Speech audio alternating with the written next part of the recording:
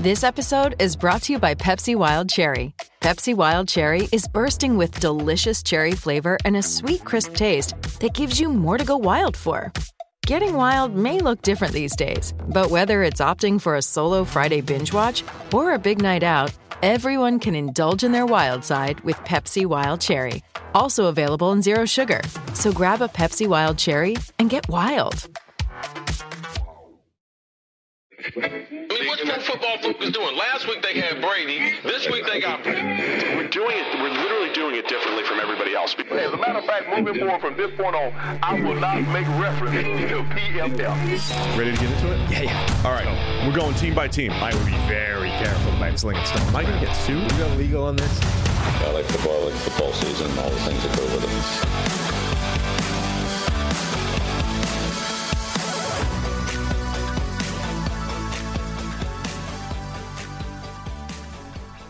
Welcome into the PFF NFL podcast. Steve Palazzolo here with Sam Monson. We're live on a Monday morning. Mm-hmm. Bright and early. Yeah, bright and early. We're reviewing all the Week 8 NFL action, Sam. You ready to go, man? Let's go. But first, a reminder. What first? You threw a baseball on Friday. Yeah. And we captured it, and we're going to present it. So people already know what happened? Well, if they're looking at Twitter, they know. Yeah. I hit 60. I thought there was going to be some drama. I thought we were going to have... Well, there's going to be a video on Wednesday. We'll have the whole thing. But, we hit 60. You did it. I hit 60. For charity, Sam did it. They gave us a free, proper Major League Baseball. The Reds. Yeah. The Reds. It was what was the guy's ball. name? Larry? Yeah. Shout out to Larry from the Reds. Yeah. Thank you. Thank you to the Cincinnati Reds for letting us step foot onto Great American Ballpark. Kind of. Just the warning track and then into the bullpen. Not the grass. Yeah. Don't go on the grass. You almost got form tackled when you almost stepped foot on the grass. Yeah. By security, but that did not happen. happen. On it. Also, one of the security guys, I had like a little cheerleader there. You see him? The guy up on the steps. Yeah. You were busy calling me Tim Tebow. He was busy talking me up, going, I mean, people were asking for a comparison. Yeah. Your throwing motion and everything. I think the Major League Baseball was a key part. Yes. Now we need a new charity, and we need to start the next thing. So email us in ideas, places we can donate to, and challenges we can do. We're going to set up the next one because people are, you can only talk about charity for so long before people start complaining about you talking about the charity. So some people have done that. That's a good point. So we'll get on to the next one. Anyway, congrats to Sam. Thank you. You did it. Very impressive. Mm-hmm. And we'll have the full breakdown on Wednesday. Here, though, we're going to break down all of Week 8, starting with all of yesterday's action. Where was this game? London? They're all in London. Yeah. Which stadium? I think it was Spurs Stadium, Tottenham. Was it? I think. Haven't they all been? The first one was at Wembley? I don't pay attention to where. I think that's where it was. Anyway, the Denver Broncos 21, Jacksonville Jaguars 17. Broncos move to 3-5. Jaguars fall to 2-6. We've got another game where, look, the offense has struggled again, but Broncos came alive for the fourth quarter comeback, and now all three of their wins, Sam, are 21 points or fewer. Yeah. With a fourth quarter comeback. It is interesting. Every now and again, you do get fourth quarter Russell Wilson to show up. It wasn't him taking over or anything like that. It was KJ Hamler taking over. Hits Hamler with a deep ball, get an end around, where KJ Hamler uses some of his explosiveness, but the Broncos offense comes to life when needed. And then another failed fourth quarter comeback for Trevor Lawrence, ending in an interception by K'Wan Williams. It sort of feels like the only way that Broncos offense functions is when you kind of throw out normal game flow and just say, all right, you actually need to kind of drop back, go empty, and just get a drive, Because the one that kind of put them ahead, I think, was this big 98.5-yard drive in the third quarter where Russ goes the length of the field. They scored a touchdown. And right from the get-go, right at the start of that drive, they're spreading everything out. Russell's in shotgun. It's just quick. It felt like a 2-minute drive, even though it was in the middle of the third quarter somewhere. That's like the only way this offense works is when you just kind of junk the offense and say, all right, specific situation, 2-minute drill type of stuff. That's it's sort of, it's notable in itself, but B, it's not a good thing if that's the only way your offense works. Russell Wilson, obviously, we've talked about his struggles, the off-field discussions. We spent 15 minutes on his high knees that warmed him up on the plane. He was good. He was warm. He warmed up on the plane. So he also had some was it a pregame routine that people were dunking on him for this time?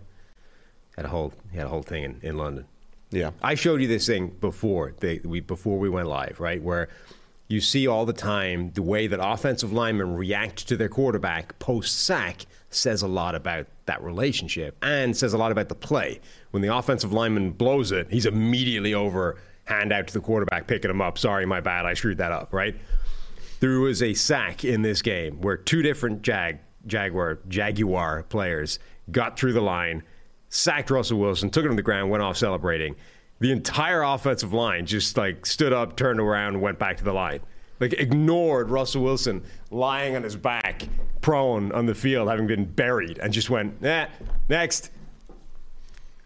I mean, look, it's one piece of it. It's one data point, Steve. But all the data points. That's a lot of one data points. All right. They won, man. The Broncos won. It's okay. We don't have to be negative about everything. But the Tyler Lockett quote we'll get into later in the show is something else everyone likes to look into. But look, the Broncos come away with a 21-17. It was the second time Russell Wilson has graded above 70 this season. What do you make? Was it George Payton was basically making the argument that it's been an unfair sort of under a microscope analysis of this team because new head coach, new quarterback, all coming in, and all of their games have been on prime time. So the struggles have been front and center. Whereas if this was just general struggles off in the distance somewhere, but they were buried in the 4 p.m. time slot and nobody cared, nobody would be dunking on Nathaniel Hackett the way they have been so far, or the Russell Wilson thing. It would all just be Denver isn't as good as we thought they were, but there's still half the season to go, I think there's some truth to that. I think there is some truth. I mean, we know how much the primetime stuff happens, right? It is front and center. Yeah. That and it's is been a huge consistently factor. Miserable, which is highlighting on national TV. Now, the good news, the bad news for the Broncos, nobody watched the game yesterday. It was on ESPN Plus. Nobody even knows how to sign up for that thing. People woke up on a Sunday morning. They're like, is there a game? Oh, there's a game. Oh, let me sign into. Oh, I don't have ESPN Plus. It's cool. A lot of mad people. Yeah. A lot of upset people. So that's what happens. The two games where Russ graded above 70 was just a random 4 o'clock game against the Raiders back in week 4, and then yesterday on ESPN Plus. So there you go. All the primetime games, not so hot. Yeah, I mean, I think there's some truth to that. Plus, it started with Nathaniel Hackett opting for a 64-yard field goal on 4th and 5 on Monday Night Football. It started front and center, like that. So I think there's some truth to it. Where there's no truth, where the other side of it is Russ is grading at 63 this season. He's never graded below 73. I mean, it's a whole different. Oh, it is bad. I mean, there's no escaping any kind of slant that it's getting from all these primetime games is not. It's not inventing something that doesn't exist. It's just amplifying the displeasure that would already be there.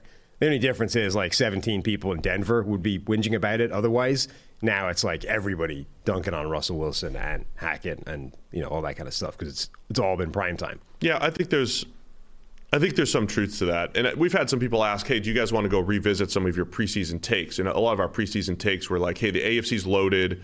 It's an arms race. They're all gathering their quarterbacks. And I kept reiterating there's going to be some good teams with bad records. Well, now that we're in it, the Broncos could be considered one of those good teams that are with a bad record at 3-5 because their defense is so good. Yeah. But I thought it might be more like, here are these teams, we're watching them. They don't look bad, but the record's not good. Right. I don't have that feeling right now for a lot of teams around the league. The great thing about my Denver take is that it's right at some point in the offseason because I did a full 360 on it. You did. Immediately was oh, great, Russ to those receivers, amazing. And we kind of saw some of that in London. I mean, Jerry Jeudy had a pretty good game. Yeah. KJ Hamler took over late in the game. Those guys are legit when Russ is airing the ball out and giving it to them. But then I was like, you know what, actually, I feel like this Russell Wilson being meshed with a conventional offense thing isn't going to be as smooth as everybody thinks it is. There's problems endemic to Russell Wilson that are not going to go away just because you take him out of Seattle. I think we're going to learn that was a more complicated relationship than that turns out to be right. And then right towards the end of the season, I was like, yeah, but ultimately I think the upgrade from Drew Lock to Russell Wilson will be too much. That'll be the most important thing. So depending on what part of the offseason you pick, I was right at some point. Yeah, you nailed it. Yeah. You absolutely nailed it. On the other side, still concerning for Trevor Lawrence and the Jaguars. Yeah. You do get a big game for Travis Etienne. 24 carries for a 156, 49-yarder in there in a score. But they average 6 yards per carry. The Jaguars, 4.3 yards per attempt, not including sacks, even worse when you include sacks on those dropbacks. Passing offense has just been rough in Jacksonville these last couple of weeks. They lose 4 straight after starting the season 2-1. Yeah. Trevor Lawrence looks bad. Which is it? So it's a bad red zone interception, right? These are poorly timed interceptions, turnover-worthy plays. Bad interception in the red zone, bad interception to end the game, right at the beginning of that comeback attempt. I don't know if it's priors or not with him, but there are a lot of smart quarterback people around that still sort of really heavily praise, individual plays of Trevor Lawrence. It's like, right. Look at the process here. Watch him do this. Watch these 5 different parts. This is high-level quarterback stuff. You're like, yeah, but what about like the next play where he just pitches it right to a DB? Like that's low-level quarterback stuff. You know what I mean? Yeah. And I don't know if that's just because everybody thought he was the next great young quarterback, the Andrew Luck, Peyton Manning, John Elway prospect, or if he's an unusual quarterback because when he does it well, he does it perfectly, from obviously he's got the physical tools standpoint, but he's also got the processing standpoint. Like when it's right, it's perfect. It's textbook, picture perfect. It's how you would coach it. It's just that it's the other stuff, like that's the problem. And, we kind of, it's easy to not overlook, but when you see it exactly the way it's drawn up and it looks so, by the numbers, it's really easy to be drawn into that. Like, we just need to get rid of the bad ones and we've got this perfect quarterback sitting here. Yeah, man. It's interesting. I think some of the people you're talking about might just skew positive in general. They tend to highlight a lot of the positives. Again, I repeat myself a million times. I'm not seeing what I thought I might see. But we have a guy that's talented in an Andrew Luck sense, and Andrew Luck had plenty of bumps along the way early in his career, but you just said, hey, this roster's not there, but man, they're making the playoffs, and they're going to the AFC Championship, and he's dragging them, and you used to always make the phrase, he's setting fires, but then he's putting them out, right? He's throwing a pick six, he's making those bad plays, but he's putting them out. Lawrence is setting them and then not putting them out. Yes, he is fanning them instead of putting them out, and just like, say what you want about Russell Wilson, he's got some of that fourth quarter magic. And I think there's something to the ability to put aside 3 quarters of play and be in the moment and go lead your team to a comeback. And a lot of the great ones have had that. And I'm repeating it again, but I get the opposite from Lawrence. It's like he's had, because the Jags have been trailing a lot, he's had so many opportunities. Put the team on your back and go make all these plays. And just has not been successful far more often than not. He had a good comeback against the Colts that the defense blew a couple weeks ago. And in this game, you have an opportunity, throws it into coverage, K'Wan Williams with a really nice interception. So it makes you wonder, how would the Andrew Luck story have gone if they weren't winning? If it looked the same, Andrew Luck was still starting fires, put out some, not put out some, but they kept coming up short. Because that's what you're looking at with Lawrence right now is this wildly inconsistent stuff. When it's good, it's great. Yeah, but Luck played way better. I mean, I'm saying Luck took his lumps or whatever, but he played way better than what Lawrence is showing. He did. I know it's 2012 grade. It's in the mid 60s or whatever, but it was with this high end of volatility. It was on the high end of volatility. They were a playoff caliber team. They were winning in part because of what Luck could do at the end of the game. He did have that ability. He's one of the best of all time, bringing his team back. Yeah. But that wild, inconsistent play is, at this point, that's Lawrence. The idea that he's the next Peyton Manning looks completely absurd now. That is your hope, is that at some point he can turn it back around and try and kind of do the Andrew Luck thing of being inconsistent and still good. And then, I'm not even talking about, forget the last 2 years of Luck's career where he finally put it all together and got those 90 grades and looked like the superstar that everyone had claimed he was all the way along. If you just got high 70s, Trevor Lawrence games consistently and he just cut out the disastrous stuff, that's starting to look like his ceiling at this point. It is. So some question marks in Jacksonville, always some question marks in Denver, even when they're playing a morning game and not a primetime game. Yes. You did it again. You completely forgot that Thursday Night Football happened. I thought we were not touching on Thursday Night Football. No, yeah, because we didn't do it on the daily, so we got to do it now. All right, let's circle back to Thursday Night Football then. It was days ago. Yeah. Baltimore Ravens 27, Tampa Bay Bucks 22. Ravens won, the Bucks still suck. Yeah. Is that your summation? Yeah. I mean, sure. It was the Ravens' tale of two halves for them. I mean, the Ravens' offense, they looked horrible in the first half, right? They were inconsistent, not good. But in the second half, they were unstoppable. I mean, the Bucs had no answers. The Bucs looked like it was one of those. They looked like they're playing with either 10 men on the field or everybody's just tired. Devin White got attacked, absolutely attacked by the Ravens. It did feel like every single play, it's offensive linemen blocking him at the second level. It's him being out of position in coverage. Dude, that one play where Linderbaum takes him for a ride and destroys him was bad. Yeah. I mean, people are tweeting us about Devin White. So he ends up with a 44 grade.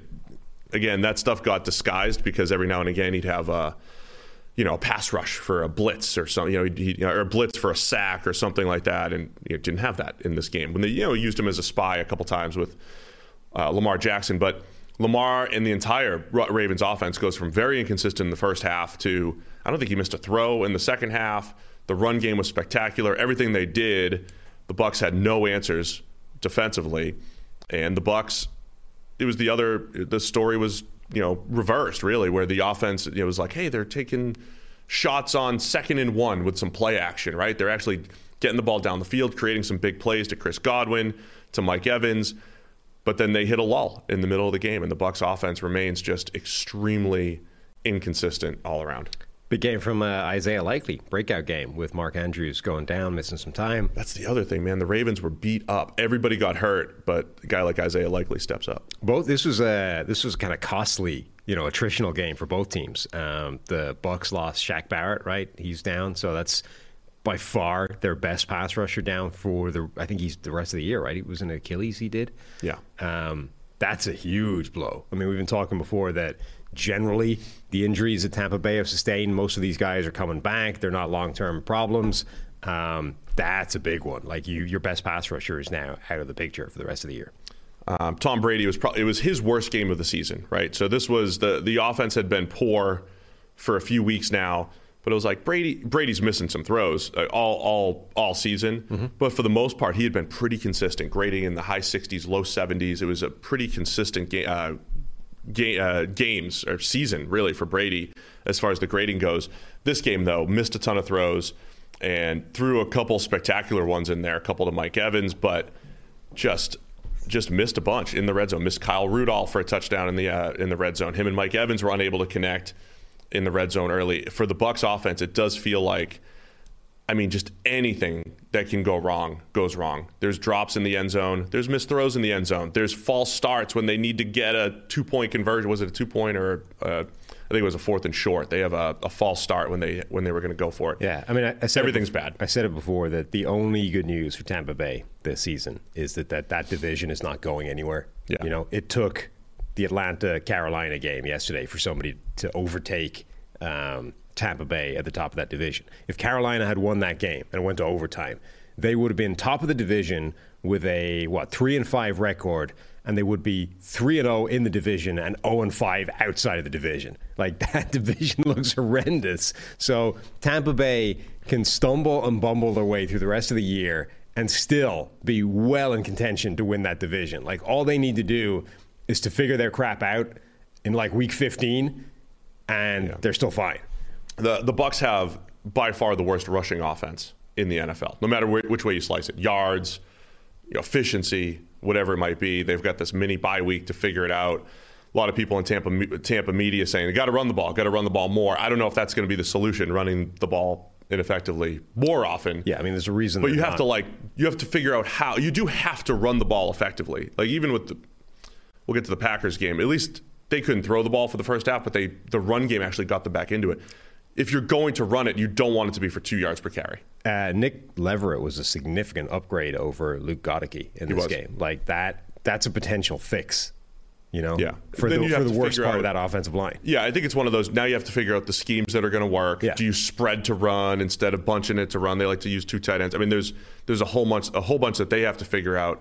And then the Ravens keep their streak alive. They've been up 10 for 8 straight games now, at least at one point in the game. And they're 5-3 in those games, which is all football games. So Ravens 5-3, Bucs move to 3-5. There you go, your Thursday Night Football review. See? The PFF NFL podcast is sponsored by Western and Southern Financial Group. While you focus on your roster moves, Western and Southern helps you advance your money moves. Buying your first home, planning to start a family, wondering how to make your money grow? Western and Southern's playbook of life insurance, investment, and retirement solutions helps you rest assured on game day. Team up to understand needs and address goals with a game plan built just for you. Get started at westernsouthern.com/PFF. All right, let's get to that other NFC South matchup then. Atlanta Falcons 37, Carolina Panthers 34. One of the craziest games of the weekend. As you mentioned, the winner was going to take over first place. It is the Falcons who take over first place. Panthers just, hanging in there. One of the most ridiculous throws of the season. P.J. Walker to D.J. Moore at the end of the game, beating the quote-unquote Hail Mary defense. They weren't playing Hail Mary defense. But, 62 yards for the touchdown to tie the game at the end. Unable to get the extra point. And then missing the game-winning field goal in overtime as well. Falcons, they made a couple comebacks of their own. Damiere Byrd weaving through the defense for a 47-yarder. That was what put them up initially late in the fourth quarter. Byrd, super fast, different type of receiver than what the Falcons have because they've got some of those, the big dudes, the Kyle Pitts and Drake Londons of the world. And then in overtime was Marcus Mariota weaving through the defense to set up the game-winning field goal. So the Falcons at 4-4, taking control of the NFC South. Don't forget, you missed a pretty critical element of that touchdown and then missed extra point for Carolina. Is in between the two of them, DJ Moore got penalized for taking his helmet off, which brought them 15 yards back and made the kick further than it should have been. Maybe you go for 2 at that point. You don't. No, you don't at all. But particularly, by the way, when your kicker is Eddie Pinheiro, like, you're already thinking, oh, this could go bad. This has happened before. And then you go take your helmet off. And there were so many people who obviously had the Carolina Panthers money line who were like, why is that a penalty? It shouldn't be. He's off the field of play at the time. It shouldn't count. You're like, yeah, but it's still like, where was he standing? He went out the back of the end zone and was on the white line at the point he took his helmet off. So he's technically not on the field. That is kind of true, though. No, because the rule is you got to have your helmet on until you get to the sideline. Yeah. You can't just be off the field. You can't just run out the back of the end zone and be like, doesn't count. It's fake now. Technically, I'm not on the field to play, so I can take off my helmet whenever I feel like it. No. So the rule is correct. He shouldn't take his helmet off, and that's why you don't do that. Anyway, we're going to get into the rules discussion here. I mean, it is football's intense, NFL's intense, especially with money on the line. You're sitting at home, you have money on the line. But you're a player, right? You're going all week preparing for the game. It is so intense. It is this ramp up to Sunday. And it is very frustrating, though, when it's took a helmet off penalty. Who had the taunting yesterday? A.J. Brown. No, there was there was a different one that I had. Oh, Allen Robinson had one against the 49ers. So what you mean is who had the taunting penalty that I'm thinking of? That I'm thinking of, right. Okay. Of course, other people had taunting. I'm just saying, like, Allen Robinson got up.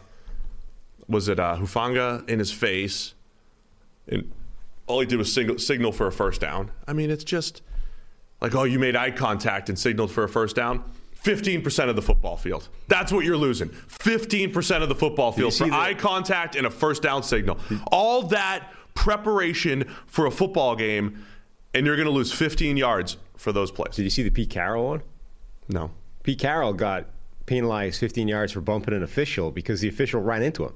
So the run at the end of the game, Geno Smith runs first down, ices the game over, right? Pete Carroll on the sideline is like jumping up and down celebrating, right? The official running up his sideline thing runs into Pete Carroll. Was he outside the coach's box there? Yeah, he was on the white line, I think, maybe even onto the field. But anyway, the point is, get back, coach. Absolutely. Official runs into him. Pete's like, oh, my bad. Puts out his hand to stop the guy like running him over. Dude's like, yellow flag. Pete's like, come on. Like, this is ridiculous. Now, it was after the play, so it didn't affect anything other than moving back, right? But that could have affected a game. Can you imagine losing a game because the official runs into you and is then like, yellow flag? No, it's absurd. No fun league for a reason. PJ, okay. I'm reading Deontay Foreman. He had the 3 touchdowns. Yeah. But yeah, go ahead, talk about PJ Walker. One bad play in there. Pick 6, Lorenzo Carter. Yeah, tossing the ball to somebody on a screen that isn't on your team, generally a bad thing. Outside of that, though, this was a really impressive game from PJ. He's been as good a quarterback as I've seen this season at attacking those 2 high coverage shells, the classic kind of hole in the zone plays. He is firing those in consistently and testing cornerbacks in a way nobody else is so far this season. It's actually really insane. And then that crazy touchdown, which is one of the best, like Patrick Mahomes called it the best throw of the season. The arm strength to get it there was nuts. Get it there in stride. They scored a touchdown essentially against prevent defense. Like the defense that's supposed to stop that happening. We're going to give up a lot of easy underneath stuff, but the one thing we're going to do is make sure you don't score in the play. He just went, all right, there's 2 guys there. What the hell? I'm going to throw it over the top of them. My guy will get there first because he's a fast receiver, and that's how we're going to win. It was the throw of the season. I mean, you call it prevent or not. I mean, that's more impressive than just like the Hail Mary. Like Aaron Rodgers gets all this credit for he keeps throwing getting called a Hail Mary. It wasn't a Hail Mary. It wasn't a Hail Mary. I mean, he just took a shot over the top of prevent defense. There was a couple college plays a few years ago. On the other side, Felipe Franks of the Falcons. He has one of the best throws in our database. Yeah. I forget which year, but a few years back against Tennessee, where he throws the ball like 70 yards in the air. It was the longest throw in the database for a while. But it was Tennessee was supposed to be playing prevents. They weren't. The receiver gets behind the defense, and Felipe Franks hits him in stride. Jacob Eason, I think, had one as well for Georgia against Tennessee as well. This was similar, right? It's not prevents like you're throwing a jump ball. It's like, oh, man, we actually have a step here. And PJ put it in a perfect spot. Yeah. By the way, putting it in a perfect spot, but like having the arm strength to get it there was impressive. We asked on the show last week, the week before, like who's the next Geno Smith, right? Who's the guy that's going to have sort of sat on the bench for ages, didn't have a particularly auspicious start to his career maybe, and then eventually years down the line breaks out and looks like a completely different player. What if it's PJ? PJ, as much as he won XFL MVP or whatever it was, I don't think he's even that good in that league. Certainly wasn't that good in any previous. You've been his biggest critic. Because he stinks. He has stank. He was bad at Temple. Stunk.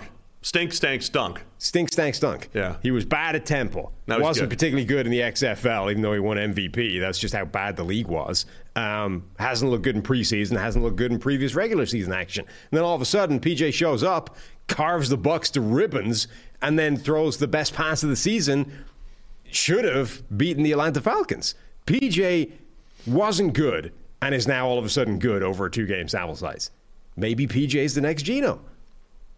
We wrote him off, but he ain't wrote back. After a 2-game sample size. Yeah. No, when he's been the starter, though, you pointed this out in the previous show, when he's been the starter, it's looked different, right? Yeah, but it was like, it hasn't been bad. It hasn't been good either, but now it's good. He's looked genuinely... 2 weeks ago, he didn't complete a pass beyond the line of scrimmage. You think he's changed that much in 2 weeks? This is the offense, right? Remember we were talking about what a joke this offense was and how it wasn't like that. That was a game plan that was clearly done by a child with finger painting. Like, you know what I mean? If all of a sudden Christian they're actually letting it pass. If Christian McCaffrey hadn't been going off in San Francisco right now, this would be another time in Christian McCaffrey's career where he left and the offense got better. Remember we got hurt a few years back, and all of a sudden the offense was like, oh, we're going to create some big plays now. I mean, similar stuff's happening in Carolina. I'm not saying they're like better without Christian McCaffrey, but sometimes offenses that don't rely just on their running back can open it up a little bit, unlock a DJ Moore, but whatever it might be. So anyway, the Falcons, they win. Credit them. They did drop back more than 15 times in this one. Marcus Mariota played pretty well. Yeah, they should probably throw the ball to Kyle Pitts some more. Yeah, Pitts finished with 80 yards and a score. Yeah, turns out when they do that, it's good things happen. The Falcons remain fun, man.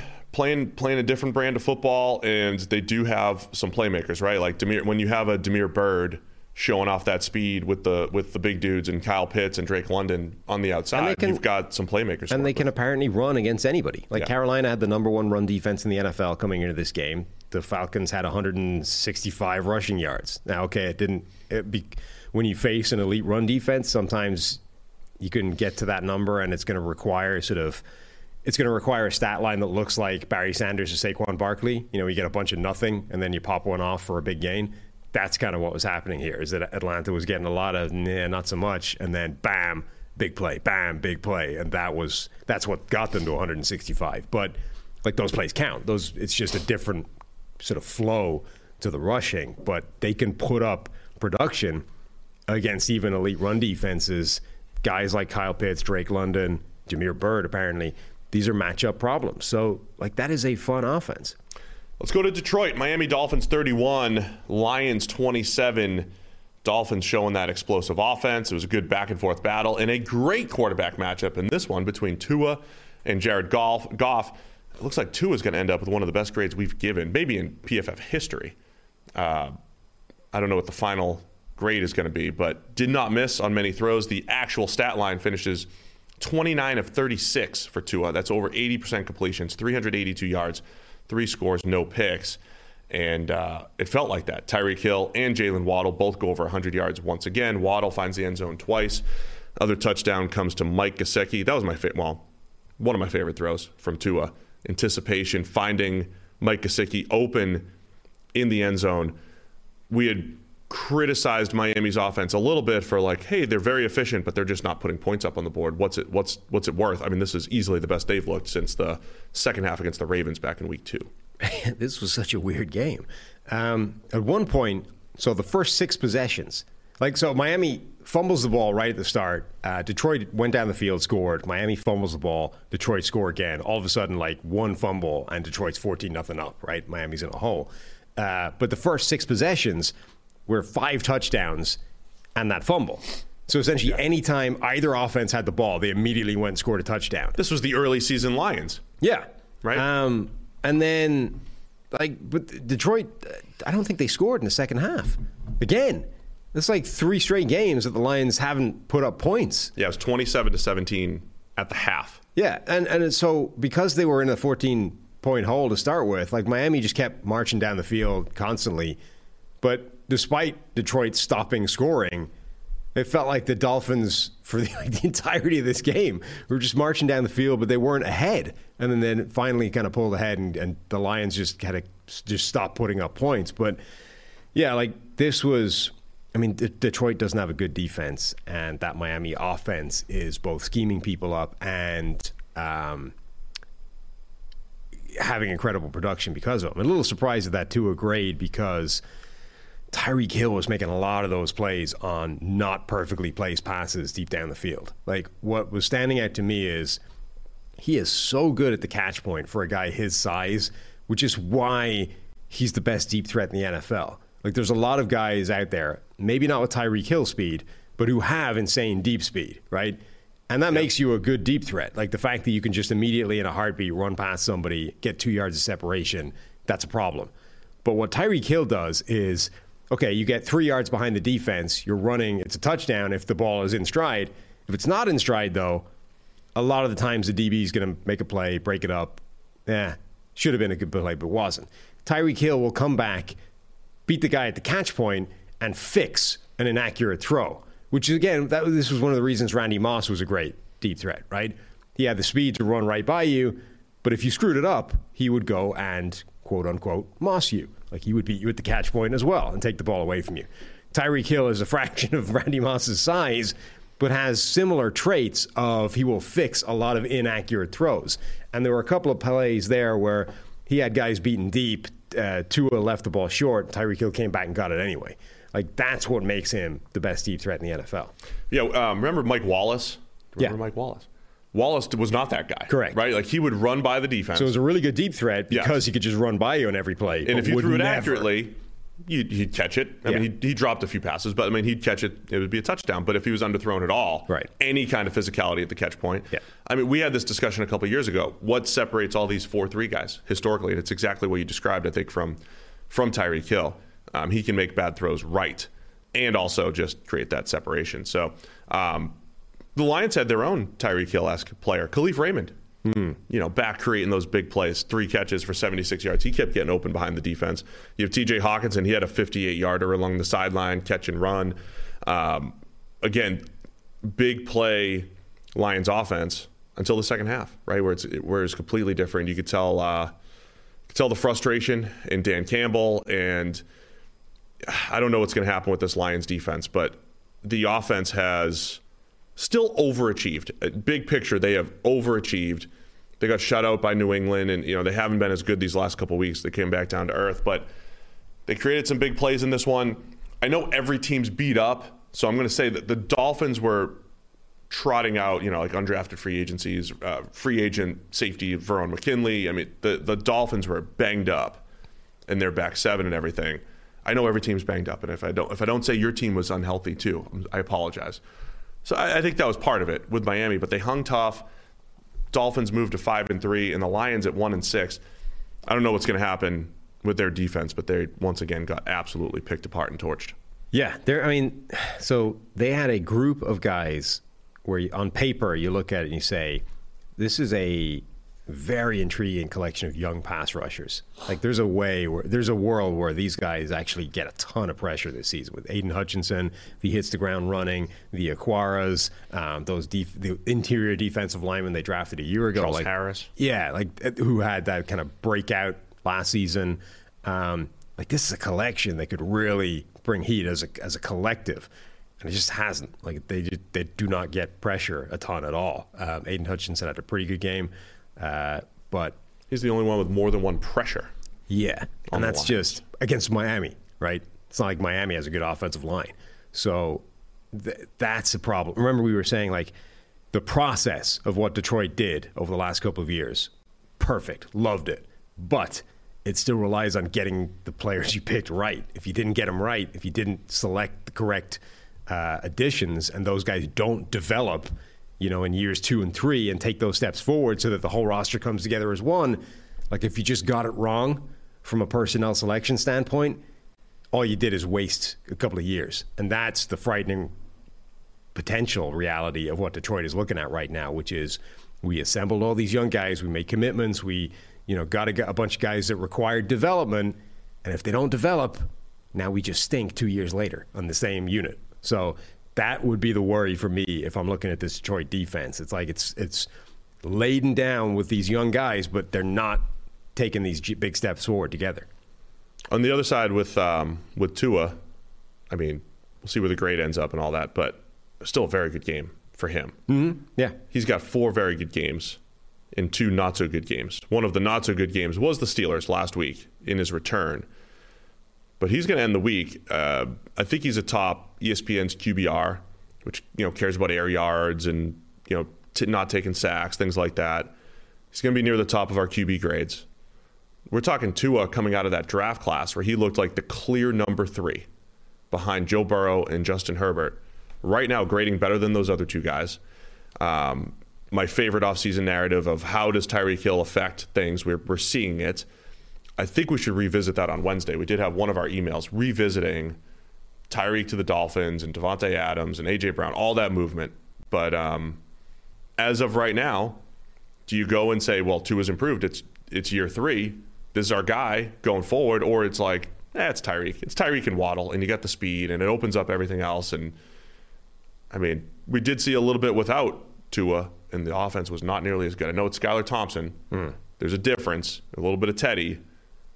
But Tua's looking really good, man. And I think if he plays like this, if he plays like a fraction of this with some of the red zone consistency, then the Dolphins become very, very dangerous. I think they're 100% going to have bought into Tua off the back of this season if this continues.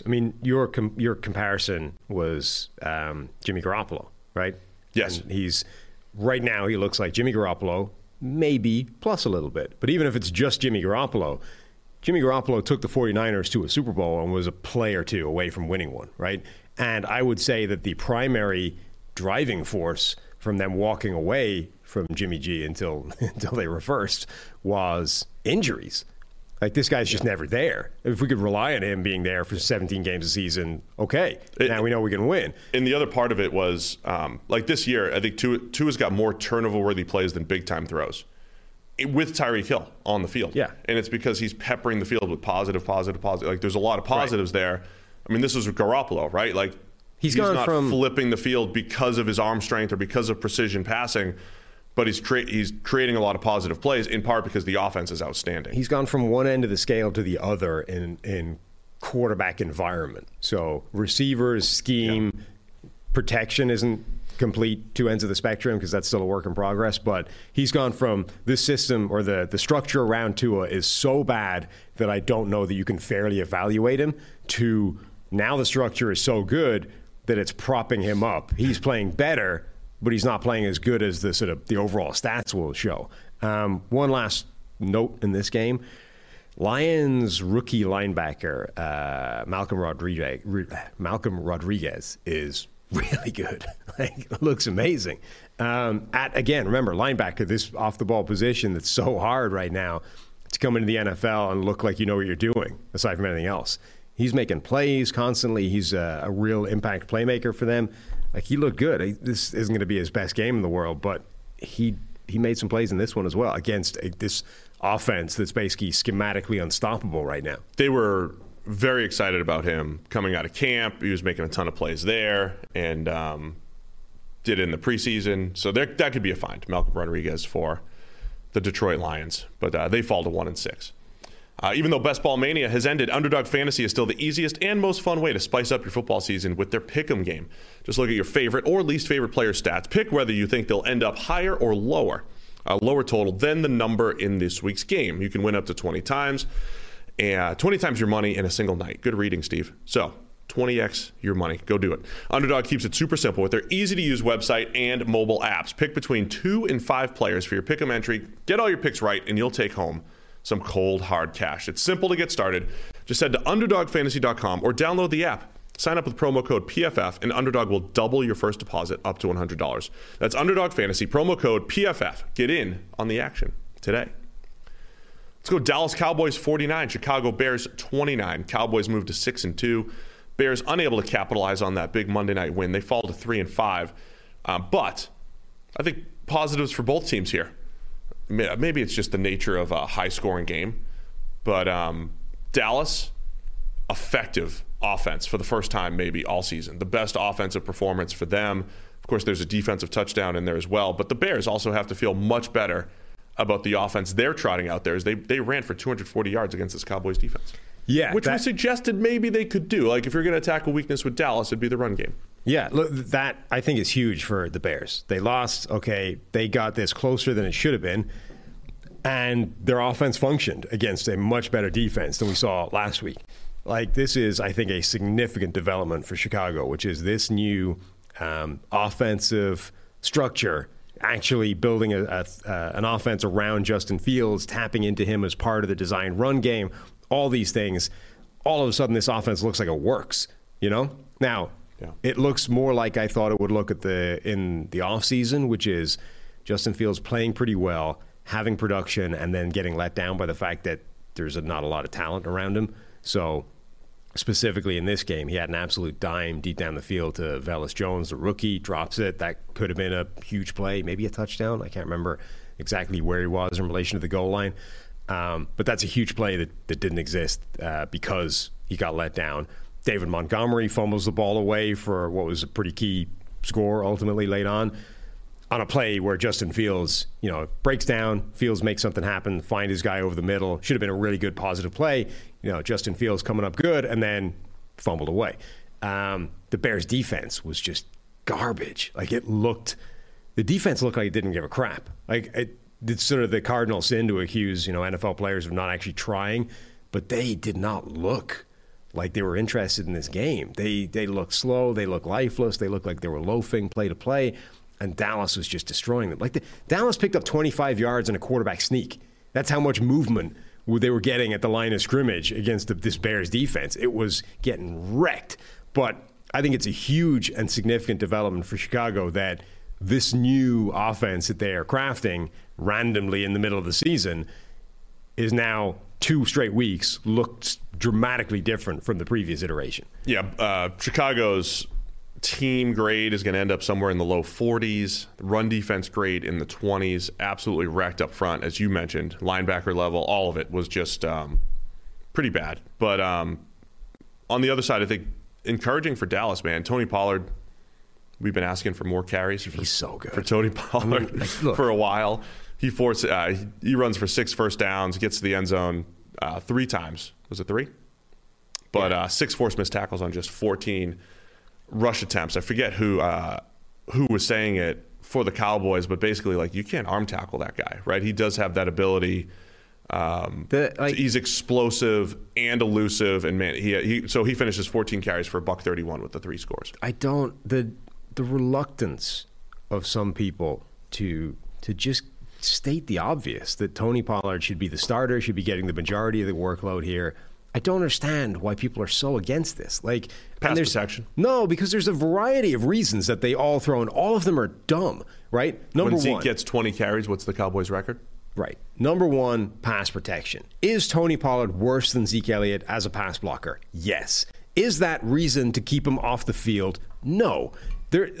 When you look at how often these guys are actually kept into pass block, it's such a small number of snaps. It's like 3 times a game. Are you telling me that 3 plays in a game is enough for you to keep this guy off the field? It's not like every one of those plays he's blowing a block and getting his quarterback killed, right? You're asking him to do it 3 times a game. Maybe one of those 3, he goofs an assignment and it's a problem. But like we saw in this game, how much positive he's bringing to offset that. Hey, that's what ended Steve Young's career. Number 2. By the way, Zeke has not been tremendous in pass protection over the last couple of years. Like, it's not like we're talking perfect versus disaster. Anyway, number 2, Pollard can't handle the workload. He's only as productive as he is because he's spared and, only asked to carry it a few times a game. Well, okay, in this game he had 8 carries in the first quarter and was just wrecking house. Ended up with 14, I think. So at the very minimum, the data suggests let's find out where that line is, huh? Let's keep playing him until it becomes a problem that he can't hack this kind of workload, and then we can scale back. Let's not just assume he can't and stop giving him carries even though it's productive. And number 3, you don't. It's a bit more boom and bust. You don't get those. You don't get those negative plays in there with Zeke. He's going to plow forward and get you 2 yards even when there wasn't 2 yards there. It's like, all right, but who cares? The Zeke Elliott hasn't lost yardage much this season. Zeke would be stealing carries from Barry Sanders. But he has been stuffed at the line quite a lot. So you have to draw a random arbitrary line of where you care about the failed run to determine that Zeke is the better option here. You have to basically say that I don't care if it's 2nd and 10, but I do care if it's 2nd and 12. Why? I mean, those are the same pointless, ineffective, problematic first down run. You know what I mean? But the difference being, with Pollard, there's the chance that he busts one off for 25, as opposed to the production that Zeke has been getting. So, the reluctance to just give Tony Pollard his due and say he's by far the best running back here. It's obvious the offense looks better when he's out there. Blows my mind. Just play the guy. He also just brings more as a receiver. Of course. As far as the he's better across the board, with the one exception of pass protection, which isn't a big enough flaw to offset all the other things where he's obviously better. Dak looked good in this game. I mean, it's best he's thrown the ball since last year. Interception looked like a miscommunication over the middle, but everything else was good. CeeDee Lamb was fantastic in this game. One more thing on the Bears. I thought the O-line itself held up pretty well. Justin Fields still ends up sacked 4 times, at least 1 on Fields, 1 on a running back. I mean, for what it's worth, the Bears' offensive line, which should not be pass protecting well, did well enough in this game. How much of it is the fact that all you're doing is creating some indecision into the defense, right? It's a run-first attack, so that does help protect them a little bit, but I think there are encouraging signs for this Bears offense, as you said. I agree. And I think the fact that they're leaning into the run game, which is where this offensive line is better, is a good thing. I will also say, usually this is, I think, just a red herring. And people will complain about this every single week, even when it's not true at all. The Bears were allowed by the officials to get away with a lot of holding in this game. Like, there was one play where, I forget who it was. It wasn't Parsons. It was one of the other defensive ends. Was fully around the tackle and then just tackled him. Like, literally, he's all the way around him. The defensive end is now bearing down on the quarterback from behind, and the tackle just grabs hold of him. And the official does nothing. I don't see a thing. Play on, The Bears were allowed to get away with it. Now, look, part of this, every NFL game is understanding what the officials are calling and what they're not on that given day and adjusting. So kudos to the Bears for adjusting to the fact that apparently holding was not going to get called in this game. But that's not going to happen every week, and when it doesn't, there's going to be a lot more pressure there. My other favorite little nugget from this game, there was a 3rd and 2. It was a run to Montgomery from the Bears. He sort of makes a couple of little moves and then gets hit. He's like a yard short of the line, and then the 4/5 of the Bears' offensive line plows in from behind and drives him 3 yards over the line of scrimmage. I think it was Daryl Moose Johnson on commentary who was like, look at Montgomery there driving the pile forward, moving the legs. You're like, dude, 1,200 pounds just launched itself into the back of this pile. You don't think that had something to do with the movement? I find myself doing the same thing, in fairness, when I'm watching a game. And I'm just kind of like watching the pile, and you see it move, and my brain says, "Good job, running back. Yeah, good job keeping your legs. Keep the legs churning. This dude's tough. Second effort." But then it takes like a second to go back and be like, "Oh, there were 4 guys pushing him." They showed the best part of it was good job, Matt Leinart, keeping those legs moving on that QB sneak. It's kind of one thing when it's live and you're far away, you don't have the best angle in the world because you're up in the booth, and anything can be said at the heat of the moment, right? But then you get the sky cam replay of behind the play where you see him hit this brick wall, stop moving, and then you see 4/5 of the Bears' offensive line suddenly go and launch themselves into it. You're like, that is literally 1,200 pounds more. In fact, it's probably 1,300 pounds of additional body weight that's just been launched into this thing, and all of a sudden it moves 3 yards and gets a first down. I might give credit to the big guys up front there. As we've said before, teams should be doing that more often, and I think they are. Like you could sort of see the the recognition of those Bears offensive linemen. Like, this is stopped, but it's close enough to me that I can get in there and impact this. And 4 of the 5 guys literally hit that pile at the same time and got a first down that shouldn't have been there. New England Patriots 22, New York Jets 17. I think it was the 13th straight win for the Patriots over the Jets. Patriots move to 4-4. Jets fall to 5-3. What a ridiculous game this was. Back and forth. Zach Wilson, every bit of emotion, if you're just a player evaluator watching Zach Wilson getting away with the off-script type of stuff early, made some big throws, but man, there were just stretches of play where he doesn't make a throw from the pocket. It's just all over the place. He ends up with 3 interceptions, all of which were pretty bad. I don't know that I've ever seen a worse quarterback under pressure than Zach Wilson right now. Early in this game, it's like the first few drives, like, oh, look, Zach Wilson's making some plays. He's doing some things out of the pocket. This is the game where he... Beautiful throw to Garrett Wilson up the sideline, 54 yards. It's like this is the game where he positively regresses to the mean, and all those pressure numbers that look so disgusting before this game are going to come back to normal a little bit. His grade's going to go up a little, and you get some glimmers of hope, And it was also... this was a chance for the Jets to not just win and get an important win within the division and all the sort of basic bog standard stuff that it means, but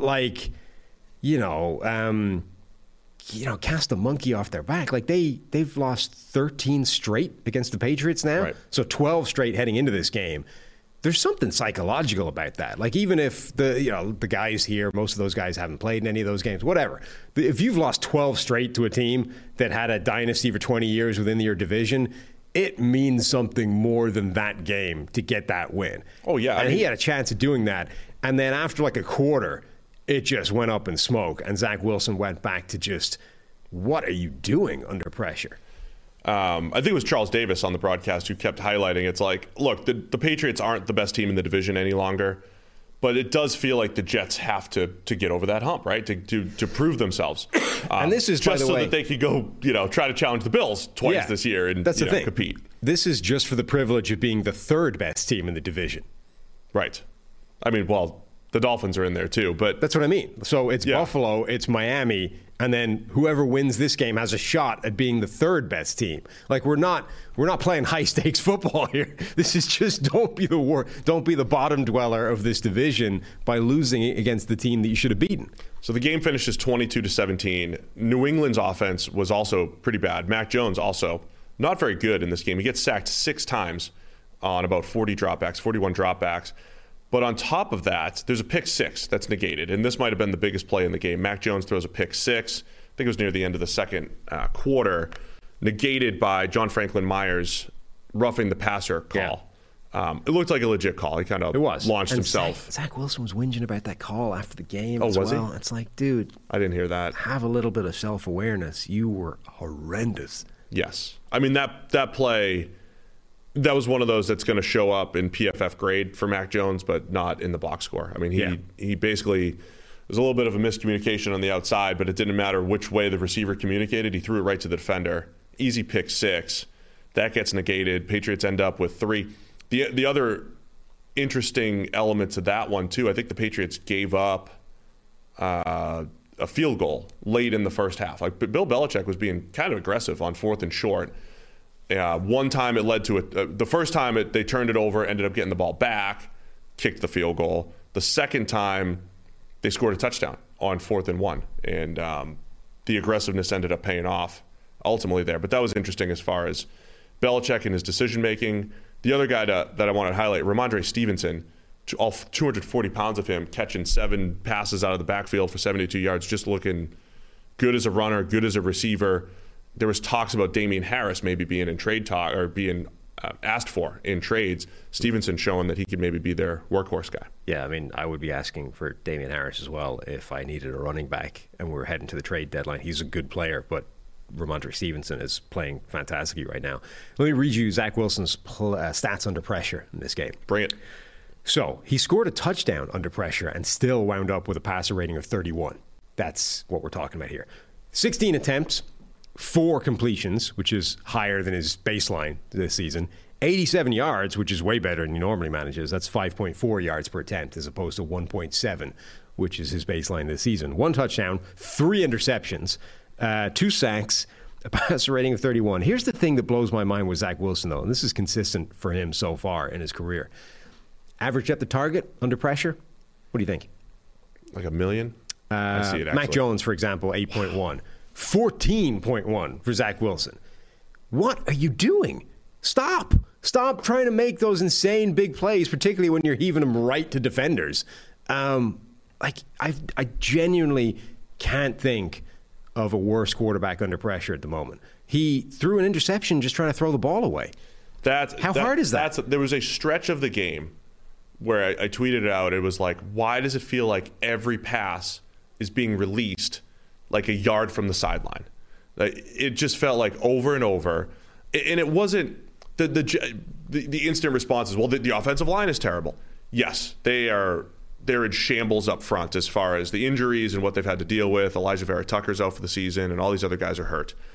A lot of this pressure is like when other quarterbacks step up just a little bit, he's vacating backwards. And he's making his pocket movement looks fun. I mean, it's fun, but it's going to nowhere, right? So there's a point in the game where he is scrambling all over the place, and he's just got like the most exciting incompletions in the NFL. Like, what's he going to do? What's he going to do? But there's very few points. Like when Mahomes is doing that, you're kind of like holding your breath. Like, oh my gosh, he's going to throw the ball back across his field, pinpoint to someone. When Zach Wilson's doing it, you just kind of hope his throwaway goes out of bounds. And one time it didn't, and it got thrown away right to Devin McCourty for an interception. The other time, it was inaccurate enough that you could call it a throwaway, but it was an overthrow for another interception.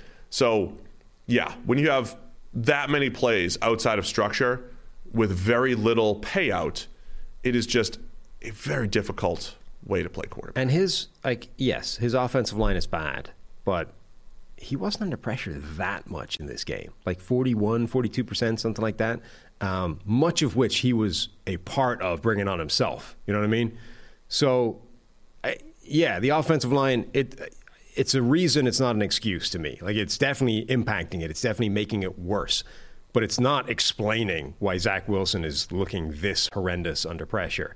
It was just so bad. Like, the interception thing while trying to throw the ball away is just inexcusable. I mean, look, the first interception was ugly, but he just missed the throw. He just sailed it over a guy's head whilst running around. It was inaccurate. It happens. It's bad. Yeah, but even just the footwork on that whole thing, man. I'm not saying it's good. I got to go back. I'm sorry to interrupt. I got to go back and take away all my pre-draft takes that I like that he did that, right? We all got caught up in. Patrick Mahomes has been doing this. Aaron Rodgers has been in the league for a while. Look at these off-platform throws. Look at this pro day flip of 60 yards for Zach Wilson. And it's like, do that once in a while when you need to. Just step into a throw. The one line that I wrote in my scouting report of Zach Wilson that said, I don't like the attention to details, the little stuff. And sometimes that just gets exaggerated across like a guy's career. That's what it feels like with Zach Wilson. Just set your feet and make the throw. What it feels like is a lot like the Baker Mayfield analysis, which is Zach Wilson, like he was barely under pressure in college. And then you had a bunch of these plays where he looked like Aaron Rodgers or Patrick Mahomes, where he's running around trying to make some crazy stuff happen. And it's like, well, that's fine, but what happens when you scale up the volume of pressure he's under? This is like Baker Mayfield. Yeah. When you suddenly scaled up the pressure that he was under or scaled down the percentage that his wide receivers were open. So Baker Mayfield's numbers when his receivers were covered tightly in college were really good. But what happens when you scale up that number? Like what happens when instead of being tightly covered like 10% of the time, they're tightly covered 40% of the time? All of a sudden his performance in those situations gets dramatically worse. Even on a like rate basis, his accuracy got worse. Essentially one's comparing like to like because it doesn't scale.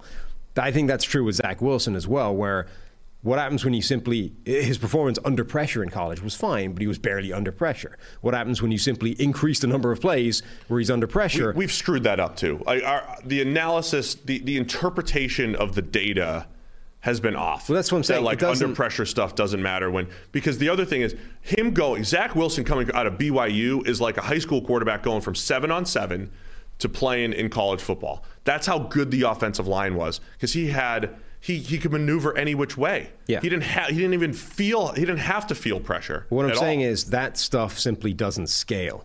So you can't simply look at it and say, well, in this situation, he actually performs well. If you're dealing with a percentage, it's like 3% of plays versus 40. It doesn't translate.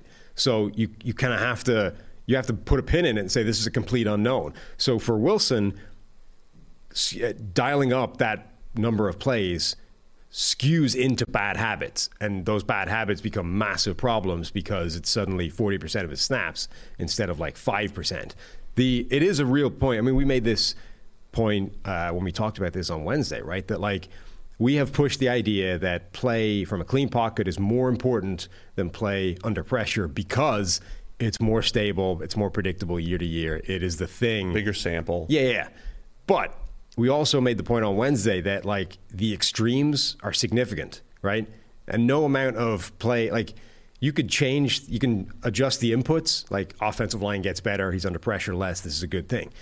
But no amount of screwing with the inputs would have made Rex Grossman a viable NFL quarterback because the dude was horrendous under pressure. Zach Wilson right now is sitting in a bucket with Rex Grossman, Mark Sanchez, Blaine Gabbert, Blake Bortles, quarterbacks that were awful under pressure. That is important because at that extreme, there's almost no salvaging that. So it's like, yes, the fact that he's playing great from a clean pocket is a significant data point and worth keeping an eye on. But it's not necessarily outweighed by the extreme of how bad he is under pressure right now, which is what looks like crippling. Yeah, I mean, the other thing, too, is I've always used the Nick Foles comparison, where like when Nick Foles starts, it feels like half of his throws are when he's getting hit. But if you were identifying his trait, you would say Nick Foles will stare down the gun barrel, as they say, right? He will make a throw while getting hit. And this is where we talk about pressure volatility. Nick Foles will stare it down, and he's not afraid of anything. And sometimes it leads to an incredible big-time throw, and other times the ball pops up and it's intercepted, right? I'm oversimplifying here. But the trait is he stands in there under pressure. With Wilson, part of this, and others, it's identifying the traits in pressure. While sometimes the stats might work in his favor over time, like over short periods of time, the trait is he doesn't do what quarterbacks should do when they face pressure, right? It's scrambling around, it's vacating backwards, and over time, more bad things are going to happen than good, right? I'm not saying Nick Foles, like you can understand how he'll have stretches of play where the volatility works in his favor. With Wilson, it's going to be tough to see that because the style that he brings to the table is just not what you want from quarterbacks. Yeah. That's my take. Patriots moved to 4-4. I think they took advantage of Wilson's plays. The Jets defense still looks absolutely fantastic. New England pass game, very inconsistent. Mac Jones, like I said, the negated interception, had a fumble in there where he double clutched, got sacked the 6 times. The Jets are good, man. They're good defensively. They are tough. They also, they elevate Mike White as their backup? Deactivated Joe Flacco. Mike White was the backup. He said something like, well... And Chris Streveler was like gonna be... But he was like gonna be elevated for some trickeration or something like that. And then that got nixed late. The reasoning, I think, is sound, kind of. I mean, he was saying, look, Mike White's a young guy. We kind of want to see what we have in him if it gets to that point, which is kind of a shot across the bow, I think, to Zach Wilson of, dude, you better pull yourself out of this. Otherwise, we're going to start looking elsewhere on the roster, let alone next year. Flacco wasn't a disaster when he played. He wasn't great. But I'm surprised that they haven't considered going to Flacco given how good the defense is. But they know, like, even with the most optimistic outlook in the world, you know that you're not contending this year, right? Particularly within this division. The Bills are running away. The Dolphins but you can look sneak good. at 5-3. We're halfway through the season-ish. Not anymore because of 17 games. But you can sneak into the playoffs if you're the Jets. Maybe, but they know like it's You not. do have 2 games against the Bills pending. Yes, including next week, by the way. If you think Zach Wilson's been bad under pressure so far, let's see what it looks like against the best pass rush in the NFL. Anyway, my point being, like, I think it's a reasonable thing of self-awareness to look at this and say, look, Joe Flacco has no purpose on this team long-term. We're not looking for this year, really. So let's exhaust all options on the guys that might actually be parts of the future, and then God knows what we're going to do at quarterback next year and beyond. All right, Philadelphia Eagles 35, Pittsburgh Steelers 13. The Eagles move to 7-0. Steelers fall to 2-6 with a quick turnaround for the Eagles. They'll be back here on Thursday night. How about Philadelphia and Houston? Well, World Series, man. World Series, and we've got their Thursday night football game.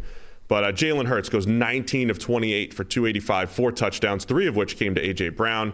Zach Pascal gets the other touchdown in there, and this was the A.J. Brown game.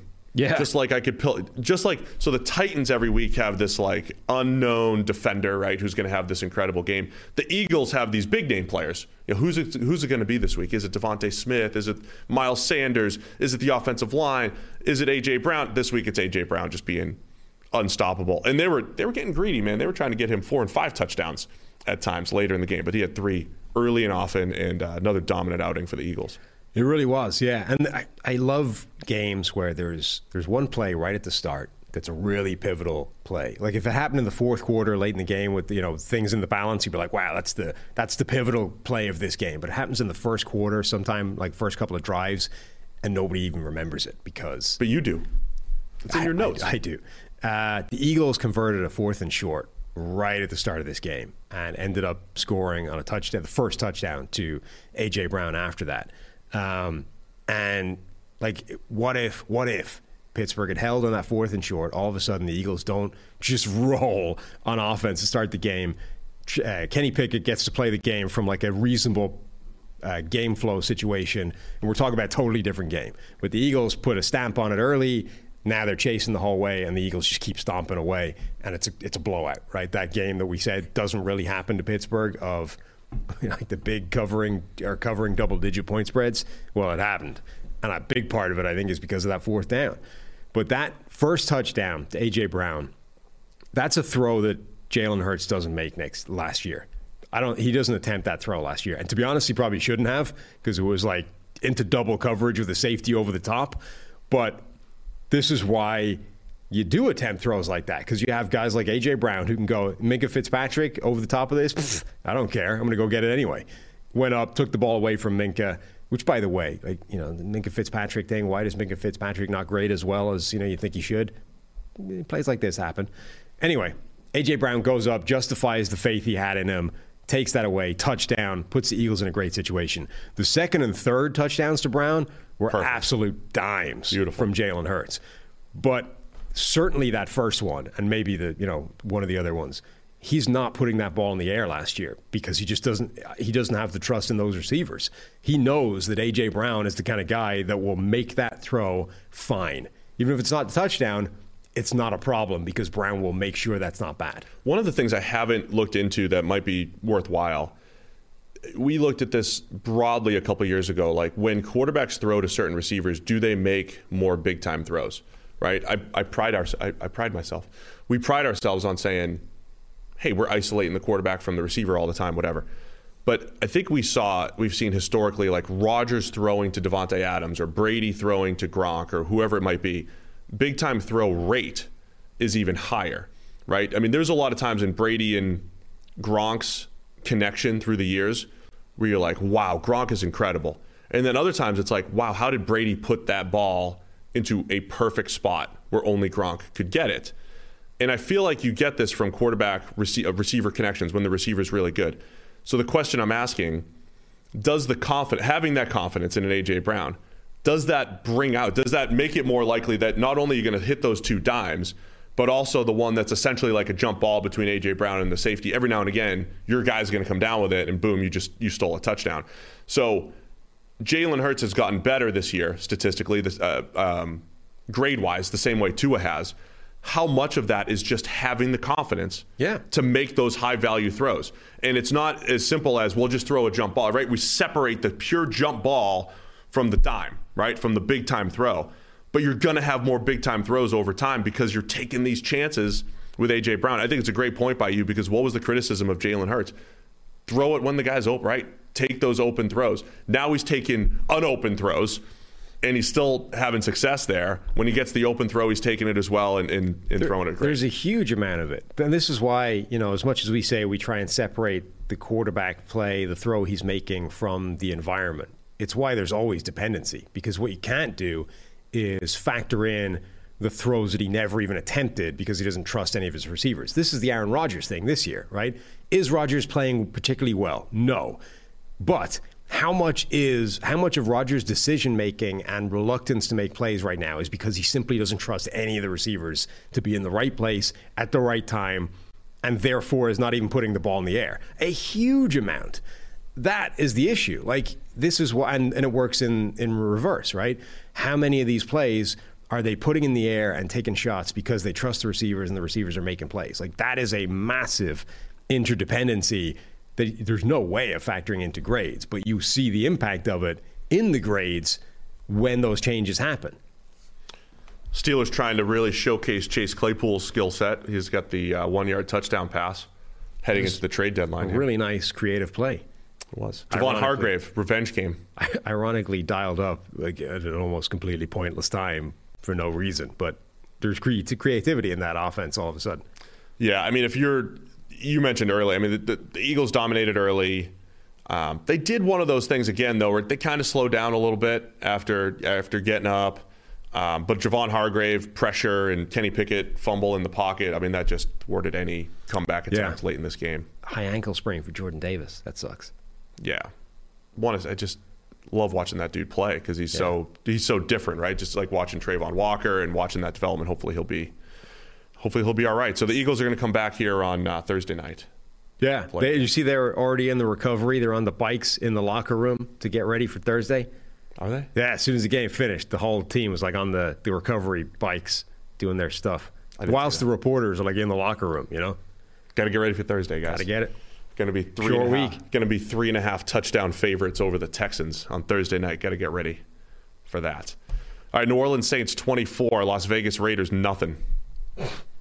I mean, literally nothing. No points. They didn't get over the halfway line. No snaps over the 50 until late in the fourth. Yeah. It was just terrible. Derek Carr did not get over the 50-yard line. Correct. It had to wait until, Jarrett Stidham got in the game before they crossed the 50-yard line. I don't know if both of these passes would have had them cross, but like the highlight of the Raiders' offense was two near plays, right? Mac Hollins along the sideline. Yeah. He kind of stuttered. Maybe it ends up dropping it. It gets popped along the sideline. And Davante Adams has one where he steps out of bounds barely.